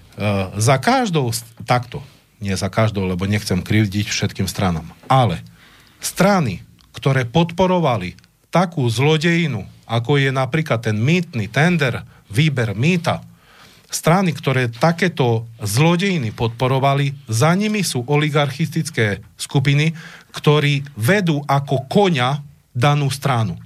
Tak ich vedú. A tým, že za nami nie je nejaký oligarcha, že my chceme prinavrátiť hodnotu pôdy 4 miliónom ľudí, chceme, aby dôchodcom stúpli dôchodky minimálne na 500 eur, aby tým, že u nás nebola žiadna svetová vojna a že zarábame ako nejaká rozvinutá rozvojová krajina, aby boli mzdy minimálne duplicitné, tým, že my chceme, aby 4,5, že by v podstate všetky občania sa mali dobre na Slovensku, nie iba oligarchistické skupiny, tak si predstavte, že boli by ste finančná skupina oligarchistická a naraz vznikne nejaká strana nejakých roľníkov, učiteľov, jednoduchých ľudí na východnom Slovensku, na strednom Slovensku, na západnom, máme toho dosť.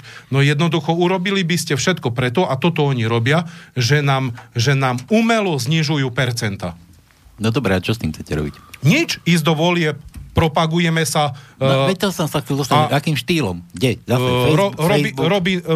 Takto. Facebookom to robíme, ale nie až do takej miery, lebo náš volič nie je facebookového typu. To robíte ale dobre? Snažíme sa chodiť medzi ľudí, snažíme sa vydistribuovať čím viac časopisov, volebných novín a takýmto spôsobom sa prezentovať a hlavne ľudia, nemôžete veriť firmám, ktorí merajú preferencie, lebo tieto firmy, ktoré merajú preferencie, umelo robia nejaký lievik, kde dovoľujú v úvodzovkách, že ktoré strany majú byť v budúcom parlamente. Aby mohli takýmto spôsobom psychologickým ovplyvniť voliča, lebo jednoduchý volič pozrie do preferencií, ten má 1-2%, toho voliť nebudem. Lenže on v skutočnosti má možno 7-8. Inak naši poslucháči o tom vedia, ako to chodí. Mali niekoľko relácií, presne akým štýlom sa robia tieto prieskumy, že proste kto si dá spraviť prieskum, tak ten je v podstate víťazom, aby mala tá prieskumná agentúra zase ďalšie joby. Veľa relácií sme už mali na našom rádiu. Čo je dôležité, tak dali sme si urobiť prieskum tak vo Fokuse, keď sme ešte nikomu nepovedali... To ma zarazilo, že tam ste Fokusu verili a teraz to áno, lebo vtedy ešte sme nikomu nepovedali, že vôbec existujú nejaké úvahy. A vtedy sme aj vycítili, že istí ľudia nás aj tlačia do spojenectva, nebudem sa nebudem teraz v tomto okamihu hovoriť, že ku komu, aby sme išli, a v podstate sme vycítili v podstate nefer nejaké konania, a potom, keď tým, že sme sa nespojili s nikým, tak naraz nám to nám to urobilo prepady nejaké zázračné. Veď je zvláštne, že pokiaľ sme do toho nedali energiu, do volieb, tak sme mali 4%, a naraz, keď my dáme energiu, dáme jedny volebné noviny, druhé volebné noviny, tretie volebné noviny, dáme plachty, a naraz nám na tých spoločnostiach, ktoré merajú prieskum, naraz my sa prepadneme, tak našli sme si agentúru, kde sme dôsledne chceli počuť nahrávky.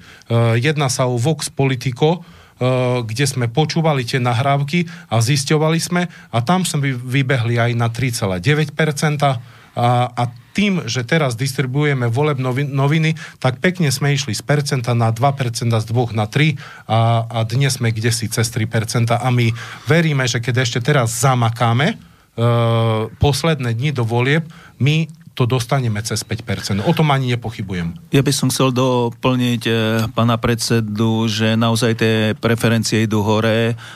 My nemáme za sebou oligarchov a jednoducho média určite nie, pretože ja si myslím, keby to bola riadna demokracia, tak všetkých 25 strán majú rovnaké podmienky vo všetkých reláciách alebo televíziách, rovnaké ako niektoré strany. Robíme teraz taký protest song, sme natáčali akorát v súčasnej dobe vyjde pesnička Máme toho dosť, a myslím, natáčame klip, ktorý možno zajtra na pozajtre vyjde. Tým oslovíme tiež niektorých ľudí, určite možno mladých, ale aj starších. A snažíme sa naozaj, keď nemáme peňazí, takže tie noviny roznášame, a to cítiť, ako v ktorom regióne roznesieme tie noviny, tak tam nám zvyšuje sa preferencie. Povedzme, merali sme pred roznosom novín a po roznose novín, a to bol diametrálny rozdiel. Viete, je to peniaze, my peniaze nemáme, a jednoducho je to nadšenie našich ľudí. Klobúk smekám, niektorí tisíce novín každý deň roznášajú už 2-3 mesiace. Čiže ja si myslím, že môžeme byť skokanom roka alebo skokranom týchto volieb, a preto by som aj poprosil ľudí, aby išli voliť a dali nám hlas, aby si nemysleli, že to bude hlas prepadnutý. Takže robíme všetko naozaj v tejto mediálnej podľa časti a podľa toho, aké sú financie. Čiže len toľko k týmto voľbám. Ešte sú 3 týždne do volieb, v podstate 3-4 týždne, takže urobíme všetko preto, aby sme tým preferenciami išli hore. Dobre, ale tie médiá vám to toľko priestoru nedajú. Oni si zase vytvorili taký kľúč kadejaký, že podľa zase nejakých meračov a nejakých vecí tam budú chodiť do tých debát. Ďakujem. S vami nikto debatovať nebude, ani sa nestretnete s nikým, že by ste ani, aj keby ste chceli. Ďakujem za otázku, preto som využil aj túto príležitosť, a ďakujem ešte raz Rádiu Slobodný vysielač, že nám dal túto možnosť. Budúci týždeň tiež budeme mať nejaké vystúpenie v ráde, a STVčky, povedzme, ktorá musí dať určitý priestor aj v iných médiách, kde bojujeme proste za podmienov, ako bojujeme, sme tomu vďační, ale rátame, že tým, ako sa prezentujeme v týchto celoslovenských médiách alebo rádiách ako dneska, takže tie preferencie nám budú stúpať a tá poznateľnosť našej strany bude čoraz vyššia. Veď, to je také trošku inakšie, že keď tak môžeš konfrontuješ, ja neviem, tam s Matečnou, ktorá môže za tie dotácie a takto to bude len zas. Také by to pripadá mlátenie prázdnej slamy. Isté, len to je nie o nás, pretože nás si možno nezavolajú, lebo by sme im povedali to, čo si myslíme, a jednoducho to, čo si ľudia hlavne myslia, aké majú problémy, ale bohužiaľ je to tak, a neviem, čo s tým ďalej urobíme, ale ja verím, že tými percentami pôjdeme hore.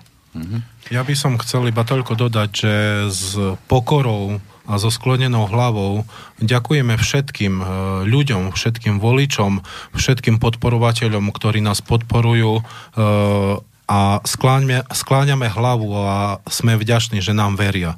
Všetko preto urobíme, aby sme mohli jednoduchého človeka, aby sme mohli skutočne obyčajných ľudí, aby sme mohli pomôcť, podporiť, aby sme zastupovali ich záujmy. Čo sa týka tejto skutočnosti, že chceme zastupovať všetkých občanov na Slovensku, musím povedať dôležitú skutočnosť. Tak, ako pred 80 rokmi v Nemecku existovalo ministerstvo propagandy alebo následne v časoch socializmu v sovietských blokoch v krajinách socialistických sa propaganda využívala na nejaké podvedomé a vedomé manipulovanie ľudí, tak žiaľ médiá držia v rukách oligarchistické skupiny. Nie všetky, ale držia. Prišli na to, že ovládať ľudí a skutočne, aby ľudia držali krok, že je pre nich prospešné. Je nemysliteľné, akým spôsobom nás až médiá odstrihli. Našli sme dôkaz. Dôkaz o tom, ako ústavný sudca ústavného súdu, pán Mamojka, ako klamal do médií. Klamal do médií, že nepozná skupinu zloduchov, ktorí bili farmárov na východnom Slovensku. Jedná sa o Šuchtovcov, Pečeňakovcov, Rožkovcov, že Mamojka tvrdil, že nepozná týchto ľudí. Zvolali sme tlačovú besedu, kde sme chceli predostrieť a ukázať novinárom, že máme dôkaz, kde pod hlavičkou pána Mamojku, dnes ústavného sudcu, pán Mamojka robil posudok pre pánov Pečeňákovcov, ktorí za zlomkovú cenu a pri Košiciach aj miliónové podniky sa kupujú za 1 euro, kde Pečeňákovci za zlomkovú cenu kúpili nehnuteľnosť hodnoty rádovo v miliónoch eurách a ústavný sudca Mamojka im robil posudok, na základe ktorého generálna prokuratúra zrušila vznesené obvinenie pánom Pečeňákovcom. Pán ústavný sudca klamal. My sme zvolali tlačovku, že tu je dôkaz o tom, že ústavný sudca klamal a nepríde žiadne médium. Potom ako môžeme čakať, že ten jednoduchý človek bude môcť dôstojne žiť, keď tu vrcholoví ľudia tohto štátu, či sú to ministri, či sú to poslanci, každý tu klame, postaví sa pred kamery a klame miliónom ľuďom. Ako je to možné? A tak nás odstrihli tie médiá, lebo za nami nie je žiadna oligarchistická skupina. Za nami sú ľudia, ktorí nám veria. A veríme aj to, že voliči, ktorí chcú nás voliť, nebudú sa báť dať nám hlas, lebo ich hlas sa nestratí. Skutočne preferencie našej strany sú kdesi pri úrovni 5%. Ono nie ste jediní, čo ste boli odstrihnutí, ale ono je tých strán tam trošku viac. Ale máte pravdu, ale pri takej vážnej veci, kde chceme lož ústavného sudcu dokázať? Ústavného sudcu, ktorý sa tvári, že on s Kočnerom nemá nič spoločné a Kočner posiela mu lístočky a toto média nezaujímalo? Že Kočner posiela ústavnému sudcovi? Tie médiá niekomu patria, no tak zase to niekomu musí vyhovať. Ja by som doplnil. Včera pán Baláš, prognostik Slovenskej akadémie vied, ma zarazil jednou vetou, že živiť takú masu dôchodcov, ktorá príde, alebo teraz je problém. Ako, ešte raz opakujem, živiť masu dôchodcov. Viete, až pre mňa tie slova boli dehonestujúce, že jednoducho tí dôchodcovia sú na príťaž, sú to ľudia, ktorí vytvorili hodnoty, veď ľudia nie sú jednorázový tovar, použiť ich a zachodiť. Viete, na čo majú byť peniaze, keď nie pre kvalitný život. Na dôchodcov nie sú peniaze, budeme im to posúvať a podobne. Lebo ja som v jednote dôchodcov a predtým som pomáhal ľuďom týmto sociálne slabším, za čo ďakujem naozaj krajskému predsedovi. A to som ešte mal 10 rokov do dôchodku, keď mi dal ďakovný list za úspešnú a prácu naozaj pre starších ľudí a pre dôchodcov. Teraz som sa stal dôchodcov a poznám ich problémy a mnohokrát majú problém ísť si kúpiť lieky, alebo sa rozhodnú, či lieky, alebo potraviny.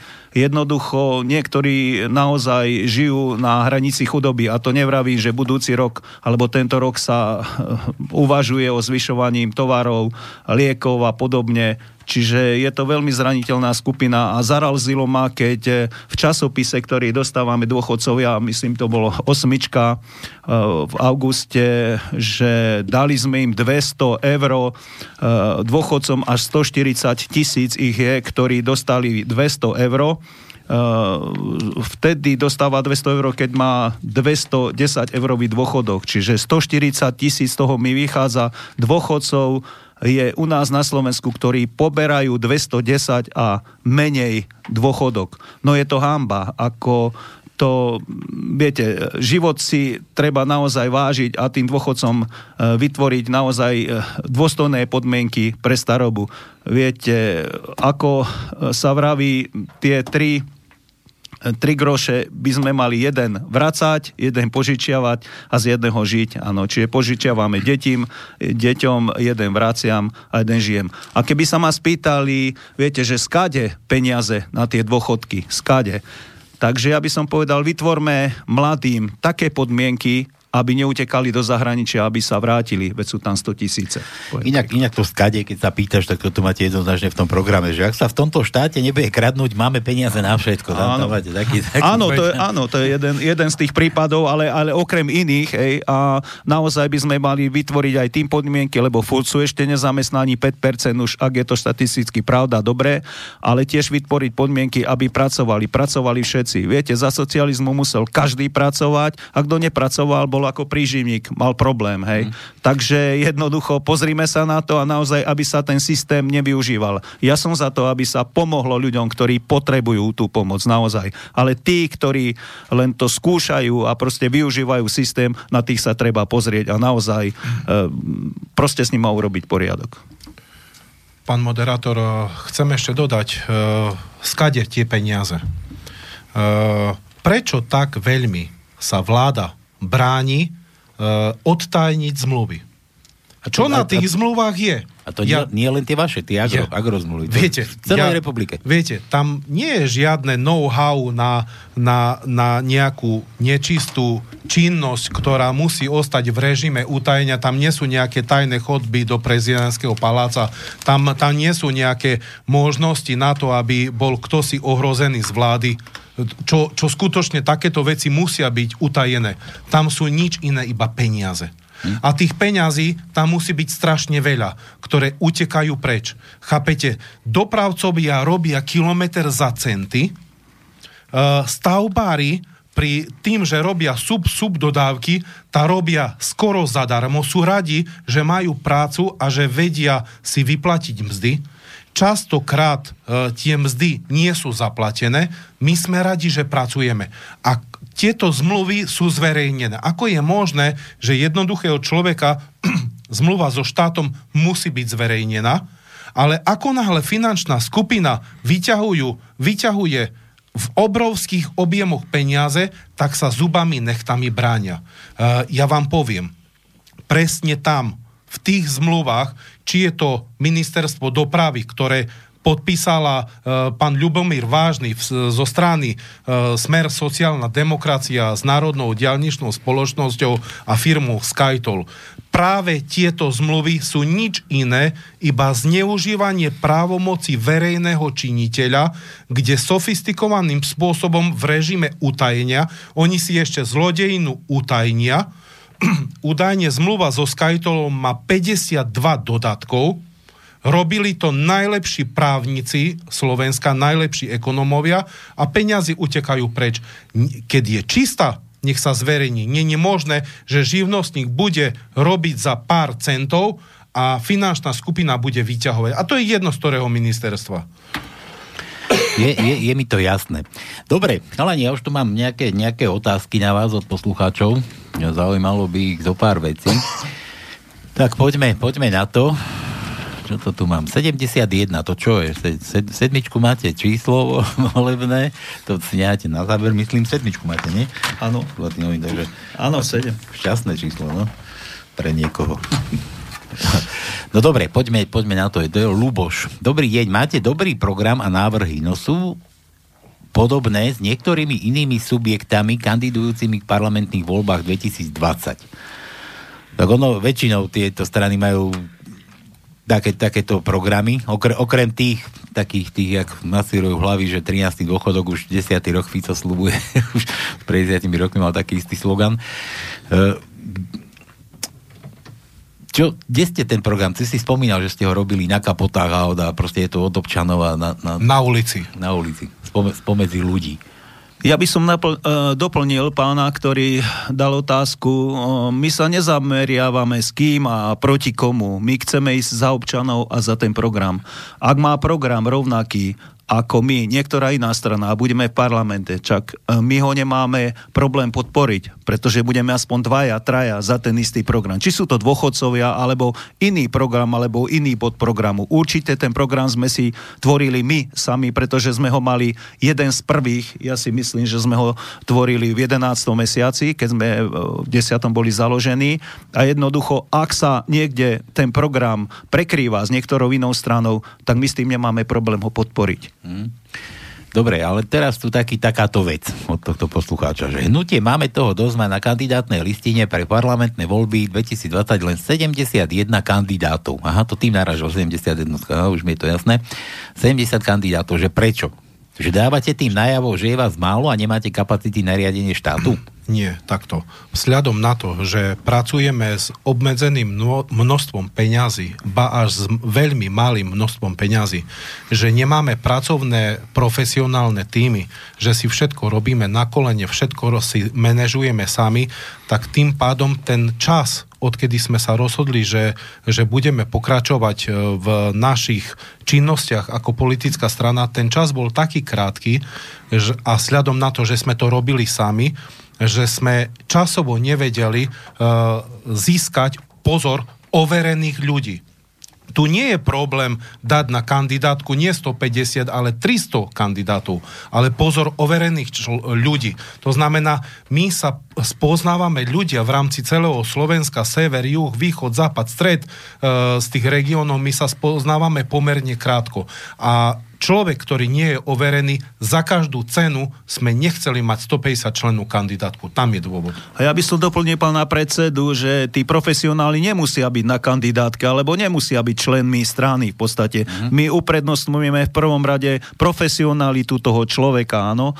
Čiže my zastávame aj taký názor, že aj ja aspoň zastávam, že riaditeľ nemocnice alebo minister by mal byť volený alebo navrhovaný nie politickou stranou a nie stranami, ale naozaj stavovskou organizáciou. Môžeme urobiť kľúč, že môže tam byť jeden politik, jeden taký, ale jednoducho, aby si ho tí ľudia zvolili, lebo oni vedia, však aj doktor začína, doktor, primár a riaditeľ a podobne. Hej, a je to aj v stavebníctve, aj všade. Čiže tí najlepší profesionáli bez toho, aby boli zaťažení politickou stranou a boli jej za niečo zaviazaní. Takže môže sa aj stať, že ja neviem, keby ste pre vás vyhrali tie voľby a vytvárate nejakých ľudí, ja nehovorím teraz o parlamente, ale nejaké odborné funkcie, že nemusí byť ani váš straník.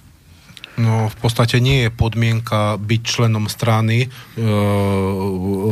osoba, ktorá ide kandidovať. Čo nie je síce náš prípad, lebo v našom prípade každý potenciálny kandidát je členom strany, ale toto nie je podmienka.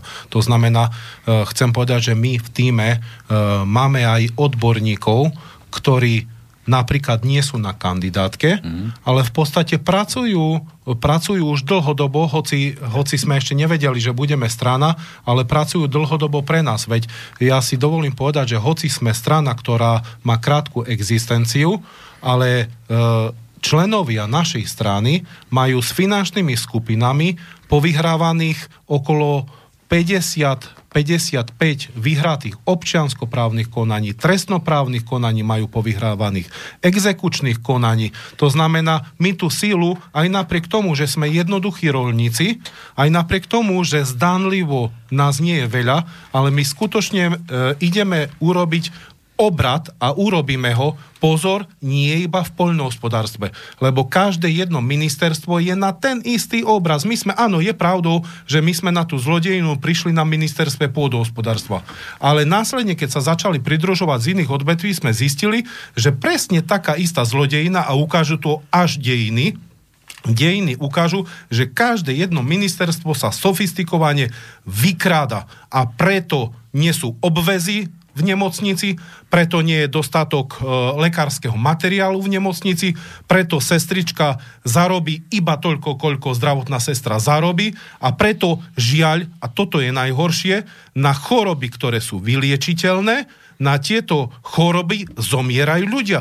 Pre pána Jana, dnes je rok 2020. Je nemysliteľné, keď lekár povie, že nemá rukavicu alebo nemá liečebný materiál. Toto je toto chore. A pozor, štát peniaze má. Len žiaľ sú kradnuté presne takýmito utajenými zmluvami, napríklad Paškovcami v minulosti a teraz. A sa tvárime, že to nie je pravda? A musí nás tešiť, že budeme mať 16 stíhačiek. No áno. Toto nám... Žiaľ, áno, potrebujeme vraj... Viete, ako sa bude cítiť bezpečne. Áno, ale že v podstate všetky tieto zákazky sú predražené, že tie stíhačky mohli byť aj v nižšej ceny, že to mohli byť iné typy, či vôbec museli byť. Chápete, však toto je nemysliteľné, že zomrú jednoduchí ľudia, lebo nemocnice sú zadlžené a my kúpime stíhačky. Veď toto je chore. Preto vlastne my, jednoduchí ľudia, chceme ísť do politiky a my odídeme z tej politiky. My sme to prehlásili. Keď konečne začne zdravý sedliacky rozum, že prídeme na to, že treba peniaze dať nie do stíhačiek, ale do tých nemocníc, alebo tým dôchodcom. Veď je nemysliteľné, že tí dôchodcovia, ktorí dnes majú 60, 70, 80 rokov, oni nám dali možnosť, že žijeme v tejto krajine. Oni postavili tieto továrne. Oni rozhýbali ekonomiku, ako rozhýbali. Oni odpracovali niekoľko desaťročí a my im dnes nedáme dôstojnosť. Veď toto je toto chore. Viete, peniazy nikdy nie je dosť, aj keď sa spýtate niektorých rodín, alebo väčšiny rodín, peniazy je málo. Ale je to o prioritách, ako si stanovím tie peniaze, na čo dám. V prvom rade aj u mňa je zdravie. Zdravie človeka, to je nadovšetko. Potom je staroba, pomoc tým sociálne slabším. A potom už budú tie ďalšie, či si kúpim auto, alebo nekúpim si auto, alebo podobne. Deti, jednoducho zdravotníctvo, školstvo, veda. Proste toto sú priority, ktoré by sme si mali dodržať a jednoducho, ktoré by mali u nás byť. Ako mne je to jasné, aj poslucháčom je to jasné a myslím si, že celému Slovensku je to jasné, okrem tých, ktorí prisluhujú tomu režimu, ktorý tu doteraz vládol, aj tým oligarchom, ale mňa by zaujímalo, vy tu máte jeden taký bod v tom vašom programe. Zastavíme korupciu, oligarchov a mafiu, ktorí nám ukradli náš štát. A teraz, ty si tu spomínal, Ferino, že poznáš tie... Nepovedal si, že poznáš, ale ja som sa ťa to chcel opýtať, že tam je finančná skupina, tam je to, myslíš len na ten nagaraný sektor, ale ty si mi tu už pred chvíľkou tak niečo povedal, že v každej oblasti života na Slovensku je nejaký finančník, finančná skupina. Ty máš prehľad o tých finančných skupinách? Vedel by si ich pomenovať, že toto sú tí, tam sú tí, tam sú tí? Treba trošku sa pozrieť aj o tom, čo vlastne, na čo sa sťažujú ľudia, čo píšu médiá. Pre pána Jana robia sa nejaké ankety aj v rámci štátov, v rámci Európy. A človeče, Slovensko je v rebríčku korupcie jedna z najhorších krajín. V podstate tu na Slovensku všetko je treba kupovať za úplatok. V podstate až keď žiaľ museli zomrieť dvaja ľudia, novinára priateľka, aby konečne sa začali otvárať aj také skutočnosti, lebo do roku 2018, kto nejakú nahrávku mal, tak nezákonný dôkaz. Konečne sa začal otvárať Kočnerov telefón, nahrávky a snáď tí, čo vytvárajú zákony, snáď pochopia, že už sme dnes v takom vedecko-technickom svete, že keď máme také možnosti, ako nahrávať a že sú dôkazy, že pre pána Jana toto musí byť uznaný ako zákonný dôkaz. A jednoducho ten zákon, ako ľudia hovoria, že je krivý. No skutočne, lebo na jeden problém sú rôzne právne názory. A je nemysliteľné, a skutočne tak je to na Slovensku, že na jednu problematiku, kde si na súde v Košiciach je tak rozhodnuté, na súde v Bratislave je úplne opačne rozhodnuté a v podstate až problematika turbulentného roku 2018, 19, 20, Kočnerové telefonáty, klamstvo Jankovskej, klamstvo Danka, klamstvo Mamojku, povyťahovali také veci, že v podstate za peniaze, je to vidieť, za peniaze v podstate rozhodujú súdy, vyšetrovatelia, prokurátori. Veď je nemysliteľné, že finančná skupina kúpi niekoľko miliónový majetok za 1 euro. Chvála Bohu, vyšetrovateľ začne trestné stíhanie, vedie toto trestné stíhanie 3 roky, aj 4, vznesie obvinenie, veď je nemysliteľné kúpiť niekoľko miliónový majetok za 1 euro. Vznesie obvinenie a generálna prokuratúra zruší vznesené obvinenie. Ako je možné, že jeden človek, lebo ste sa ma pýtali, či viem prípady, že za peniaze. Veď to je pán moderátor do očí bijúce. 3 roky kto si pracuje, vyšetrovateľ pracuje na prípade, dozoruje ho okresný prokurátor, dozoruje ho krajský prokurátor, 3-ročná robota a na generálnej prokuratúre jeden človek zruší 3-ročnú prácu, zruší jedným myhnutím oka. A my sa potom dozvieme naraz o 2 roky, že ten prokurátor na generálnej prokuratúre, že má vymenených 2000 SMS-iek s Kočnerom. Tak ako keď nie za peniaze? Nie je to jasné, ale že či budete vedieť, ako vaša strana, že pomenovať, že za to môžu títo. A pomenujete. No, tam je ten. Pán moderátor. Tam v zdravotníctve za to môže, lebo sme tu spomínali pán moderátor. Pašku, Pán moderátor, jeden veľký problém, ktorý je na Slovensku. Korupcia sa netrestá. Sme kresťanská krajina, tak isto nie sme za trest smrti. Ale musia byť prísne tresty za korupciu. Prísne. To znamená tvrdé basy. Musí sa skrátiť trestné vyšetrovanie. Nemôže trestné vyšetrovanie ísť ako teraz ide, že platí v podstate, čo sa týka dĺžky vyšetrovania, tak platí trestný poriadok, áno, bol novelizovaný, ja viem, ale trestné konanie trvá 5 rokov, 10, 15, dokonca je prípad, že aj 19 rokov sa vedie trestné konanie. A ten lotor, keď vie, že toto trestné konanie sa dá naťahovať, robiť prieťahy, lebo prvý je po podaní trestného oznámenia je konanie, potom všetko ako keby išlo do koša a to jednoducho, to ľudia toto nevedia. Potom akože všetko, to znamená, vedie sa konanie, vypočúvajú sa svedkovia, dá sa na to energia, polícia v podstate na to sú vynaložené finančné prostriedky, keď sa vznesie obvinenie, všetko ide do koša, zase nový proces, keď to ide na súd, zase nový proces a ten lotor si beha 10-15 rokov po slobode. To znamená, je treba skrátiť vyšetrovanie, lebo tí lotri sa neboja. A musia sa dať prísne tresty za korupciu. A keď sa dajú prísne tresty za korupciu a skráti sa to vyšetrovanie, tak naraz zistíme, že tých peňazí na Slovensku je veľa, je dosť. Len musia byť prísne tresty za korupciu. A toto je priorita našej strany. A ešte taký problém, sa riadne rozčúva. ešte taký problém ešte v tom je, že keď je nejaký návrat toho majetku, ktorý bol rozkradnutý, tak zaujímame sa až o to, že ja neviem, Kočnerovi z jachty už mi máva jeho manželka, že aha, už ma môžeš, vieš čo? Odtiaľ mi už niekto tiež bude kývať, že mám už dajte pokoj, že to premlčané dávno. Ale veď toto je problém. Že viem, že to je problém. Prepáčte za výraz, ale tu viete precikať štát. Chápete, stačí, že trošku máte lepšie právne vzdelanie. Ale ten štát vám to umožní. Ten štát vám to umožní. Lebo pozor, ako som hovoril, platí tu starý trestný zákon v podstate z roku 1961. Áno, vtedy bolo fajn, že ten proces trestný vyšetrovania trval dlho. Lebo vtedy bolo moderné vysielať tie trestné procesy do rádia, televízie ešte neboli do rádia a v podstate ten dareba, keď počul, že čosi sa vyšetruje 3, 4, 5, 6 rokov, tak v podstate bola to nejaká možnosť na to zastrašiť potenciálneho zločinca, aby to nerobil. Ale dnes sa to zneužíva. Ten proces musí byť rýchly. A my musíme v prvom rade tým, že tá korupcia je páchaná, že dnes doslovne sa môžu páchať trestné činy, že stačí mať iba dobrého právnika. My musíme zmeniť trestný zákon, trestný poriadok. My nemôžeme mať trestný poriadok zo Sovietskeho zväzu. My musíme skopírovať z nejakej funkčnej krajiny krajiny, kde skutočne tá krajina je právna, kde je sociálna a skopírovať trestný zákon, trestný poriadok napríklad z Rakúskej republiky. Toto je naša priorita.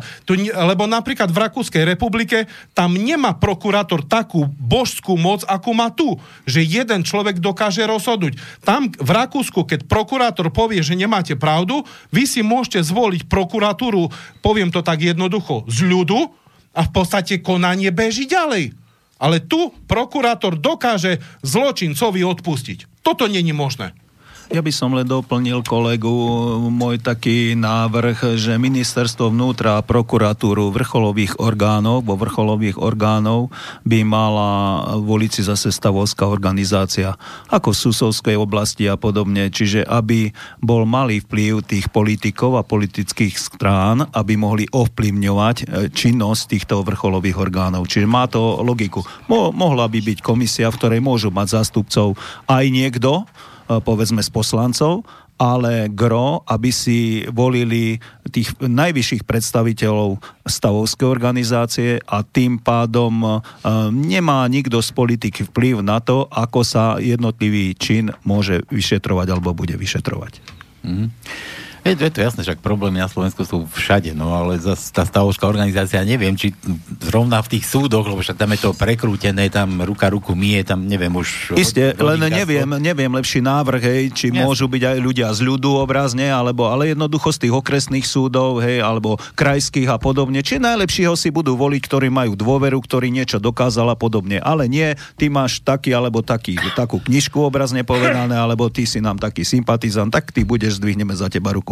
Toto podľa mňa by bolo najlepšie riešenie, naozaj tá stavovská pravda, že môžu k tomu mať aj príslušné blízke orgány alebo blízke organizácie, ale gro, aby naozaj vedeli, koho idú voliť a že je to človek čestný, slušný, niečo urobil a ten bude rozhodovať o všetkom, bez toho, že by ho mohli. A potom už aj oni odvolať, tie stavovské organizácie, ale nie politici.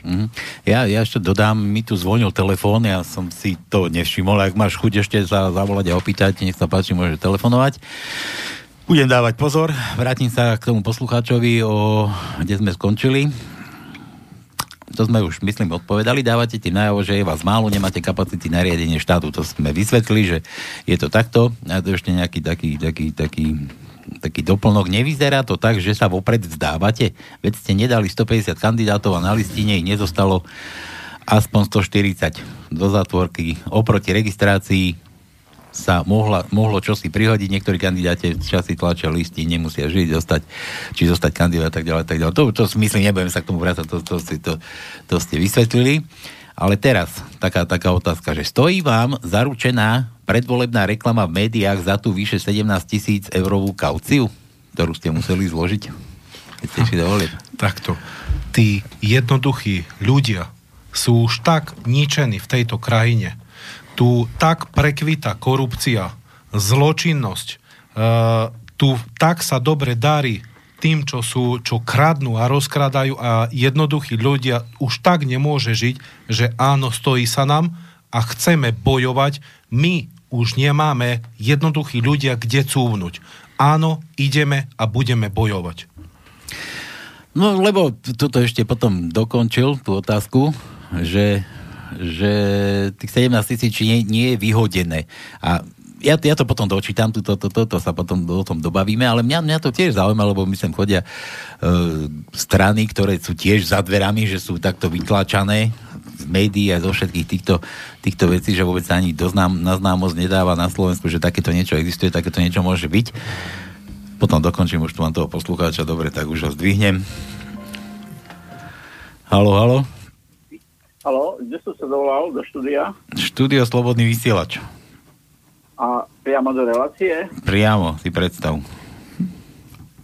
No, dobre, tak... My inak nerobíme len naživo. My tu... Len mi povedz, kto si, čo si a čo chceš, daj nejakú otázku. Dávam otázku, ale skoro odpoveď. Toto výborné, len jednu vec. Páni majú pravdu, súhlasím, lenže toto je márny boj. Tu treba meniť systém. Lebo s týmito mafiánmi my nemáme šancu vyhrať, nemáme šancu ich poraziť. Si by to zobral z jazyka, akurát som to mal nachystané, no. Pokiaľ sa nezmení systém, je to prehraté. No dobre, máš nejakú otázku? Máš nejakú otázku? Otázku máš nejakú? To je len konštatovanie. Aha. Ďakujem. Dobre, servus.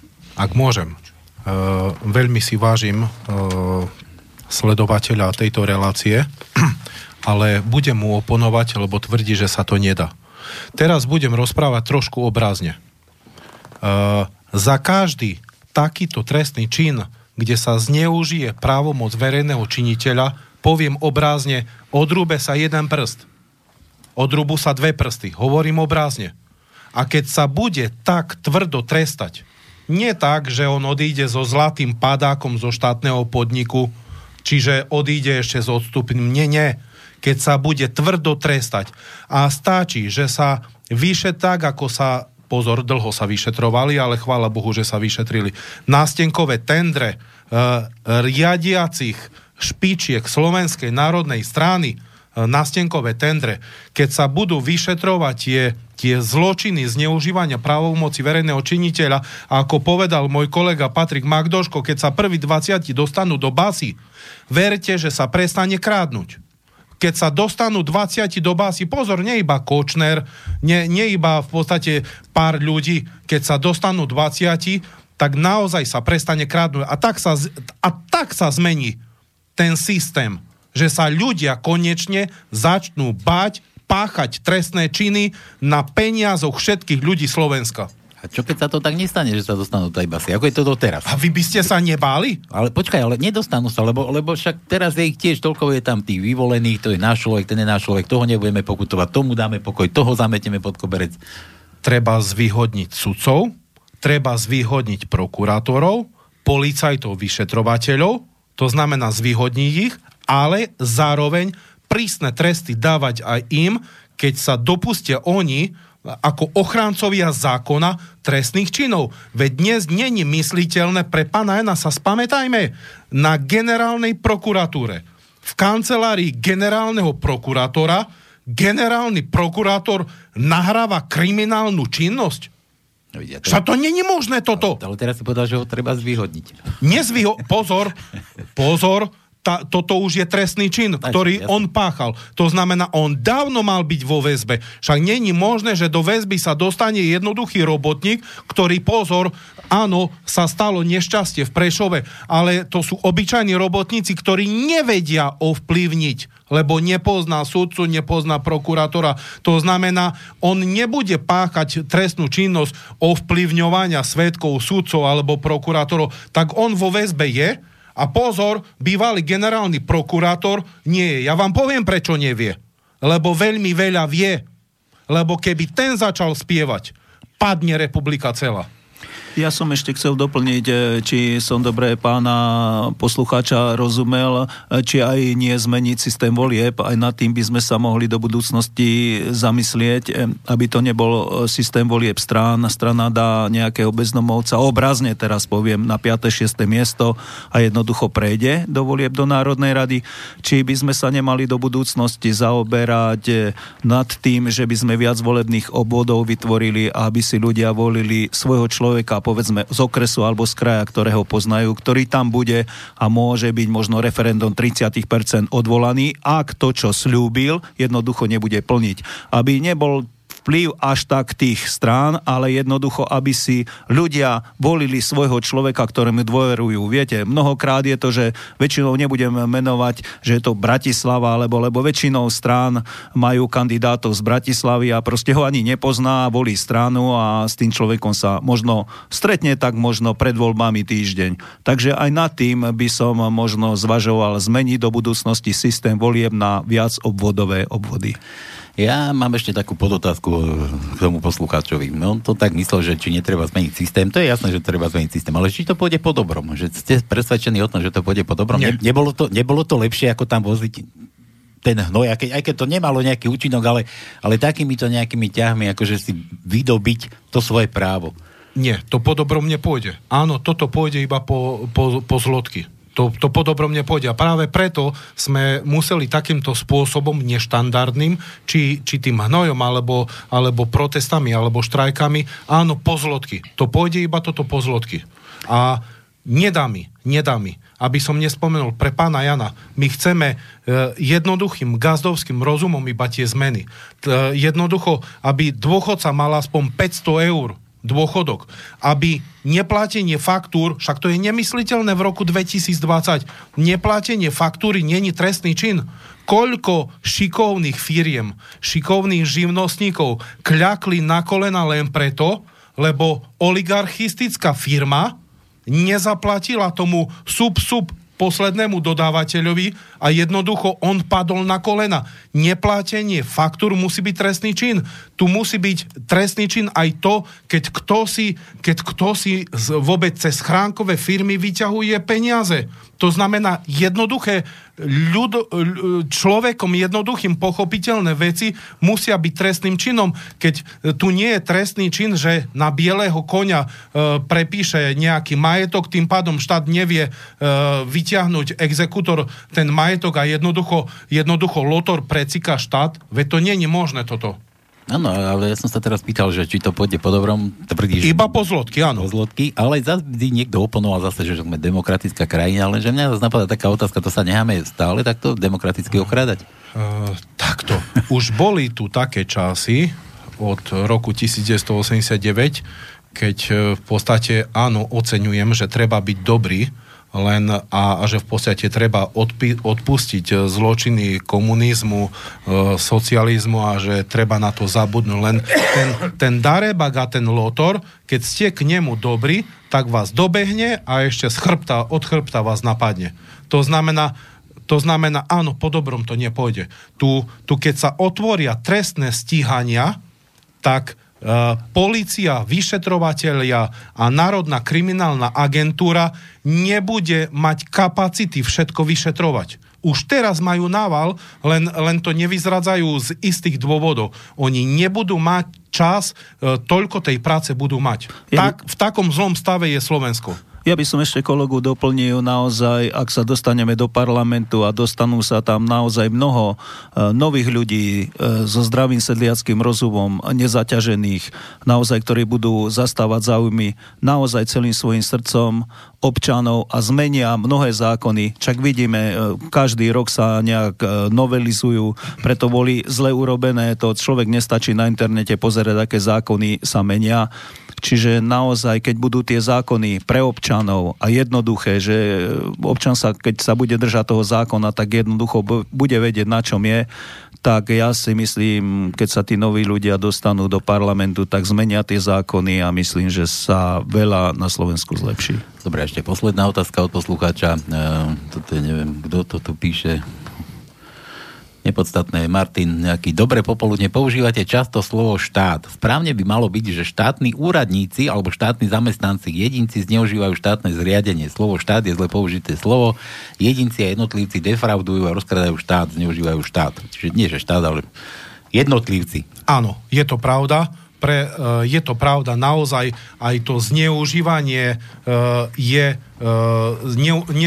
nezneužíva štát, ale tie právomoci verejný činiteľ zneužíva. Áno, je to pravda. Ja by som ešte dodal, že sa nehajú kúpiť tí štátni úradníci od tých finančných skupín, ktorí si tu spomínal. Áno, nechajú sa kúpiť a práve preto, že je tak viditeľná tá zlodejina, tak práve kvôli tomu tie zmluvy oni ešte utajujú a nechcú nám ich ukázať.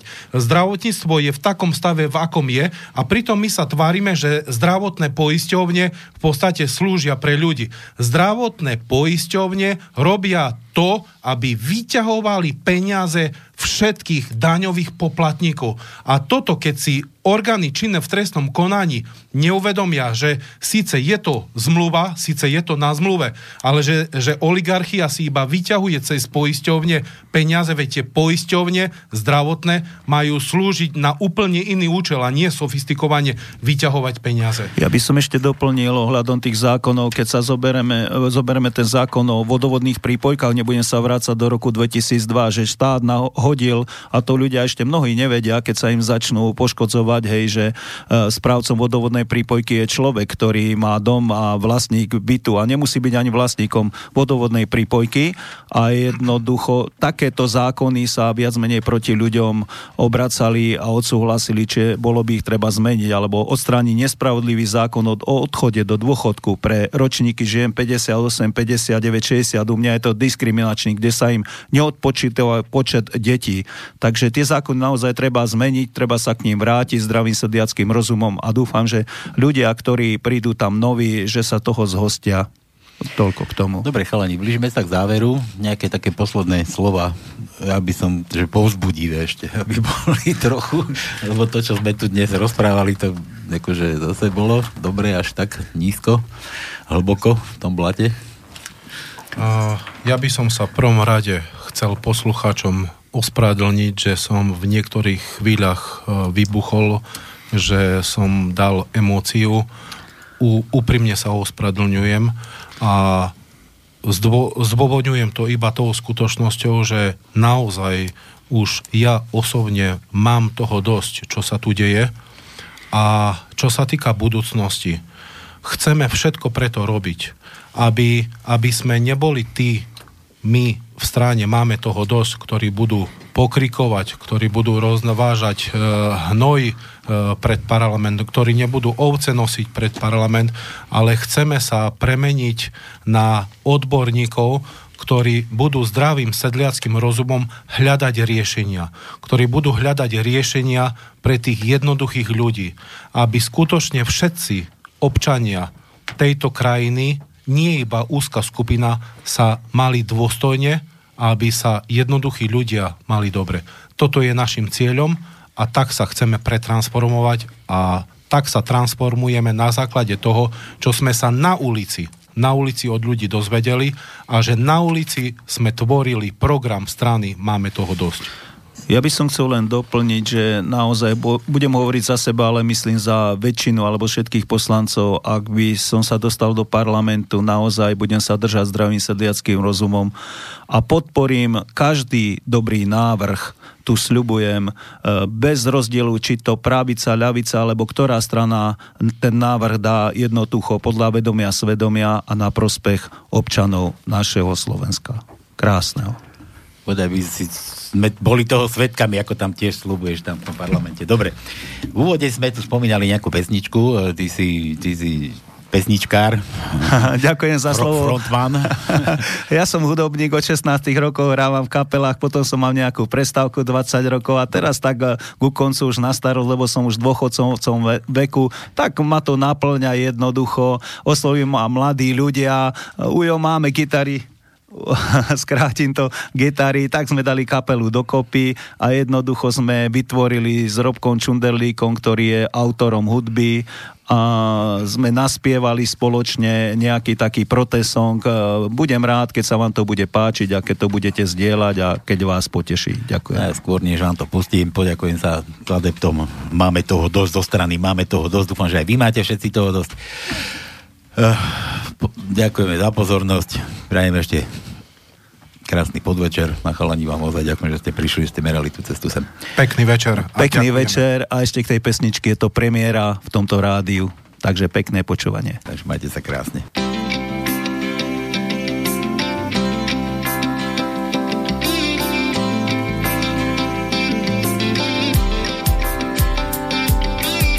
My sme tu doma a nie nezvaný host a predsa sa nám chce kričať. Žiaľ, nie je to pre radosť, ale pre beznádej a zúfalosť. Nespokojní farmári, robotníci, učitelia, lekári. Uhynuté včely, vyprahnuté polia horí, naša voda valiaca sa do morí. Nebojme sa, tieto slová nemôžu byť nesprávne, lebo nás vedie otvorené srdce. A preto smieme konať spontánne, veď toho už naozaj dosť máme. Máme toho dosť,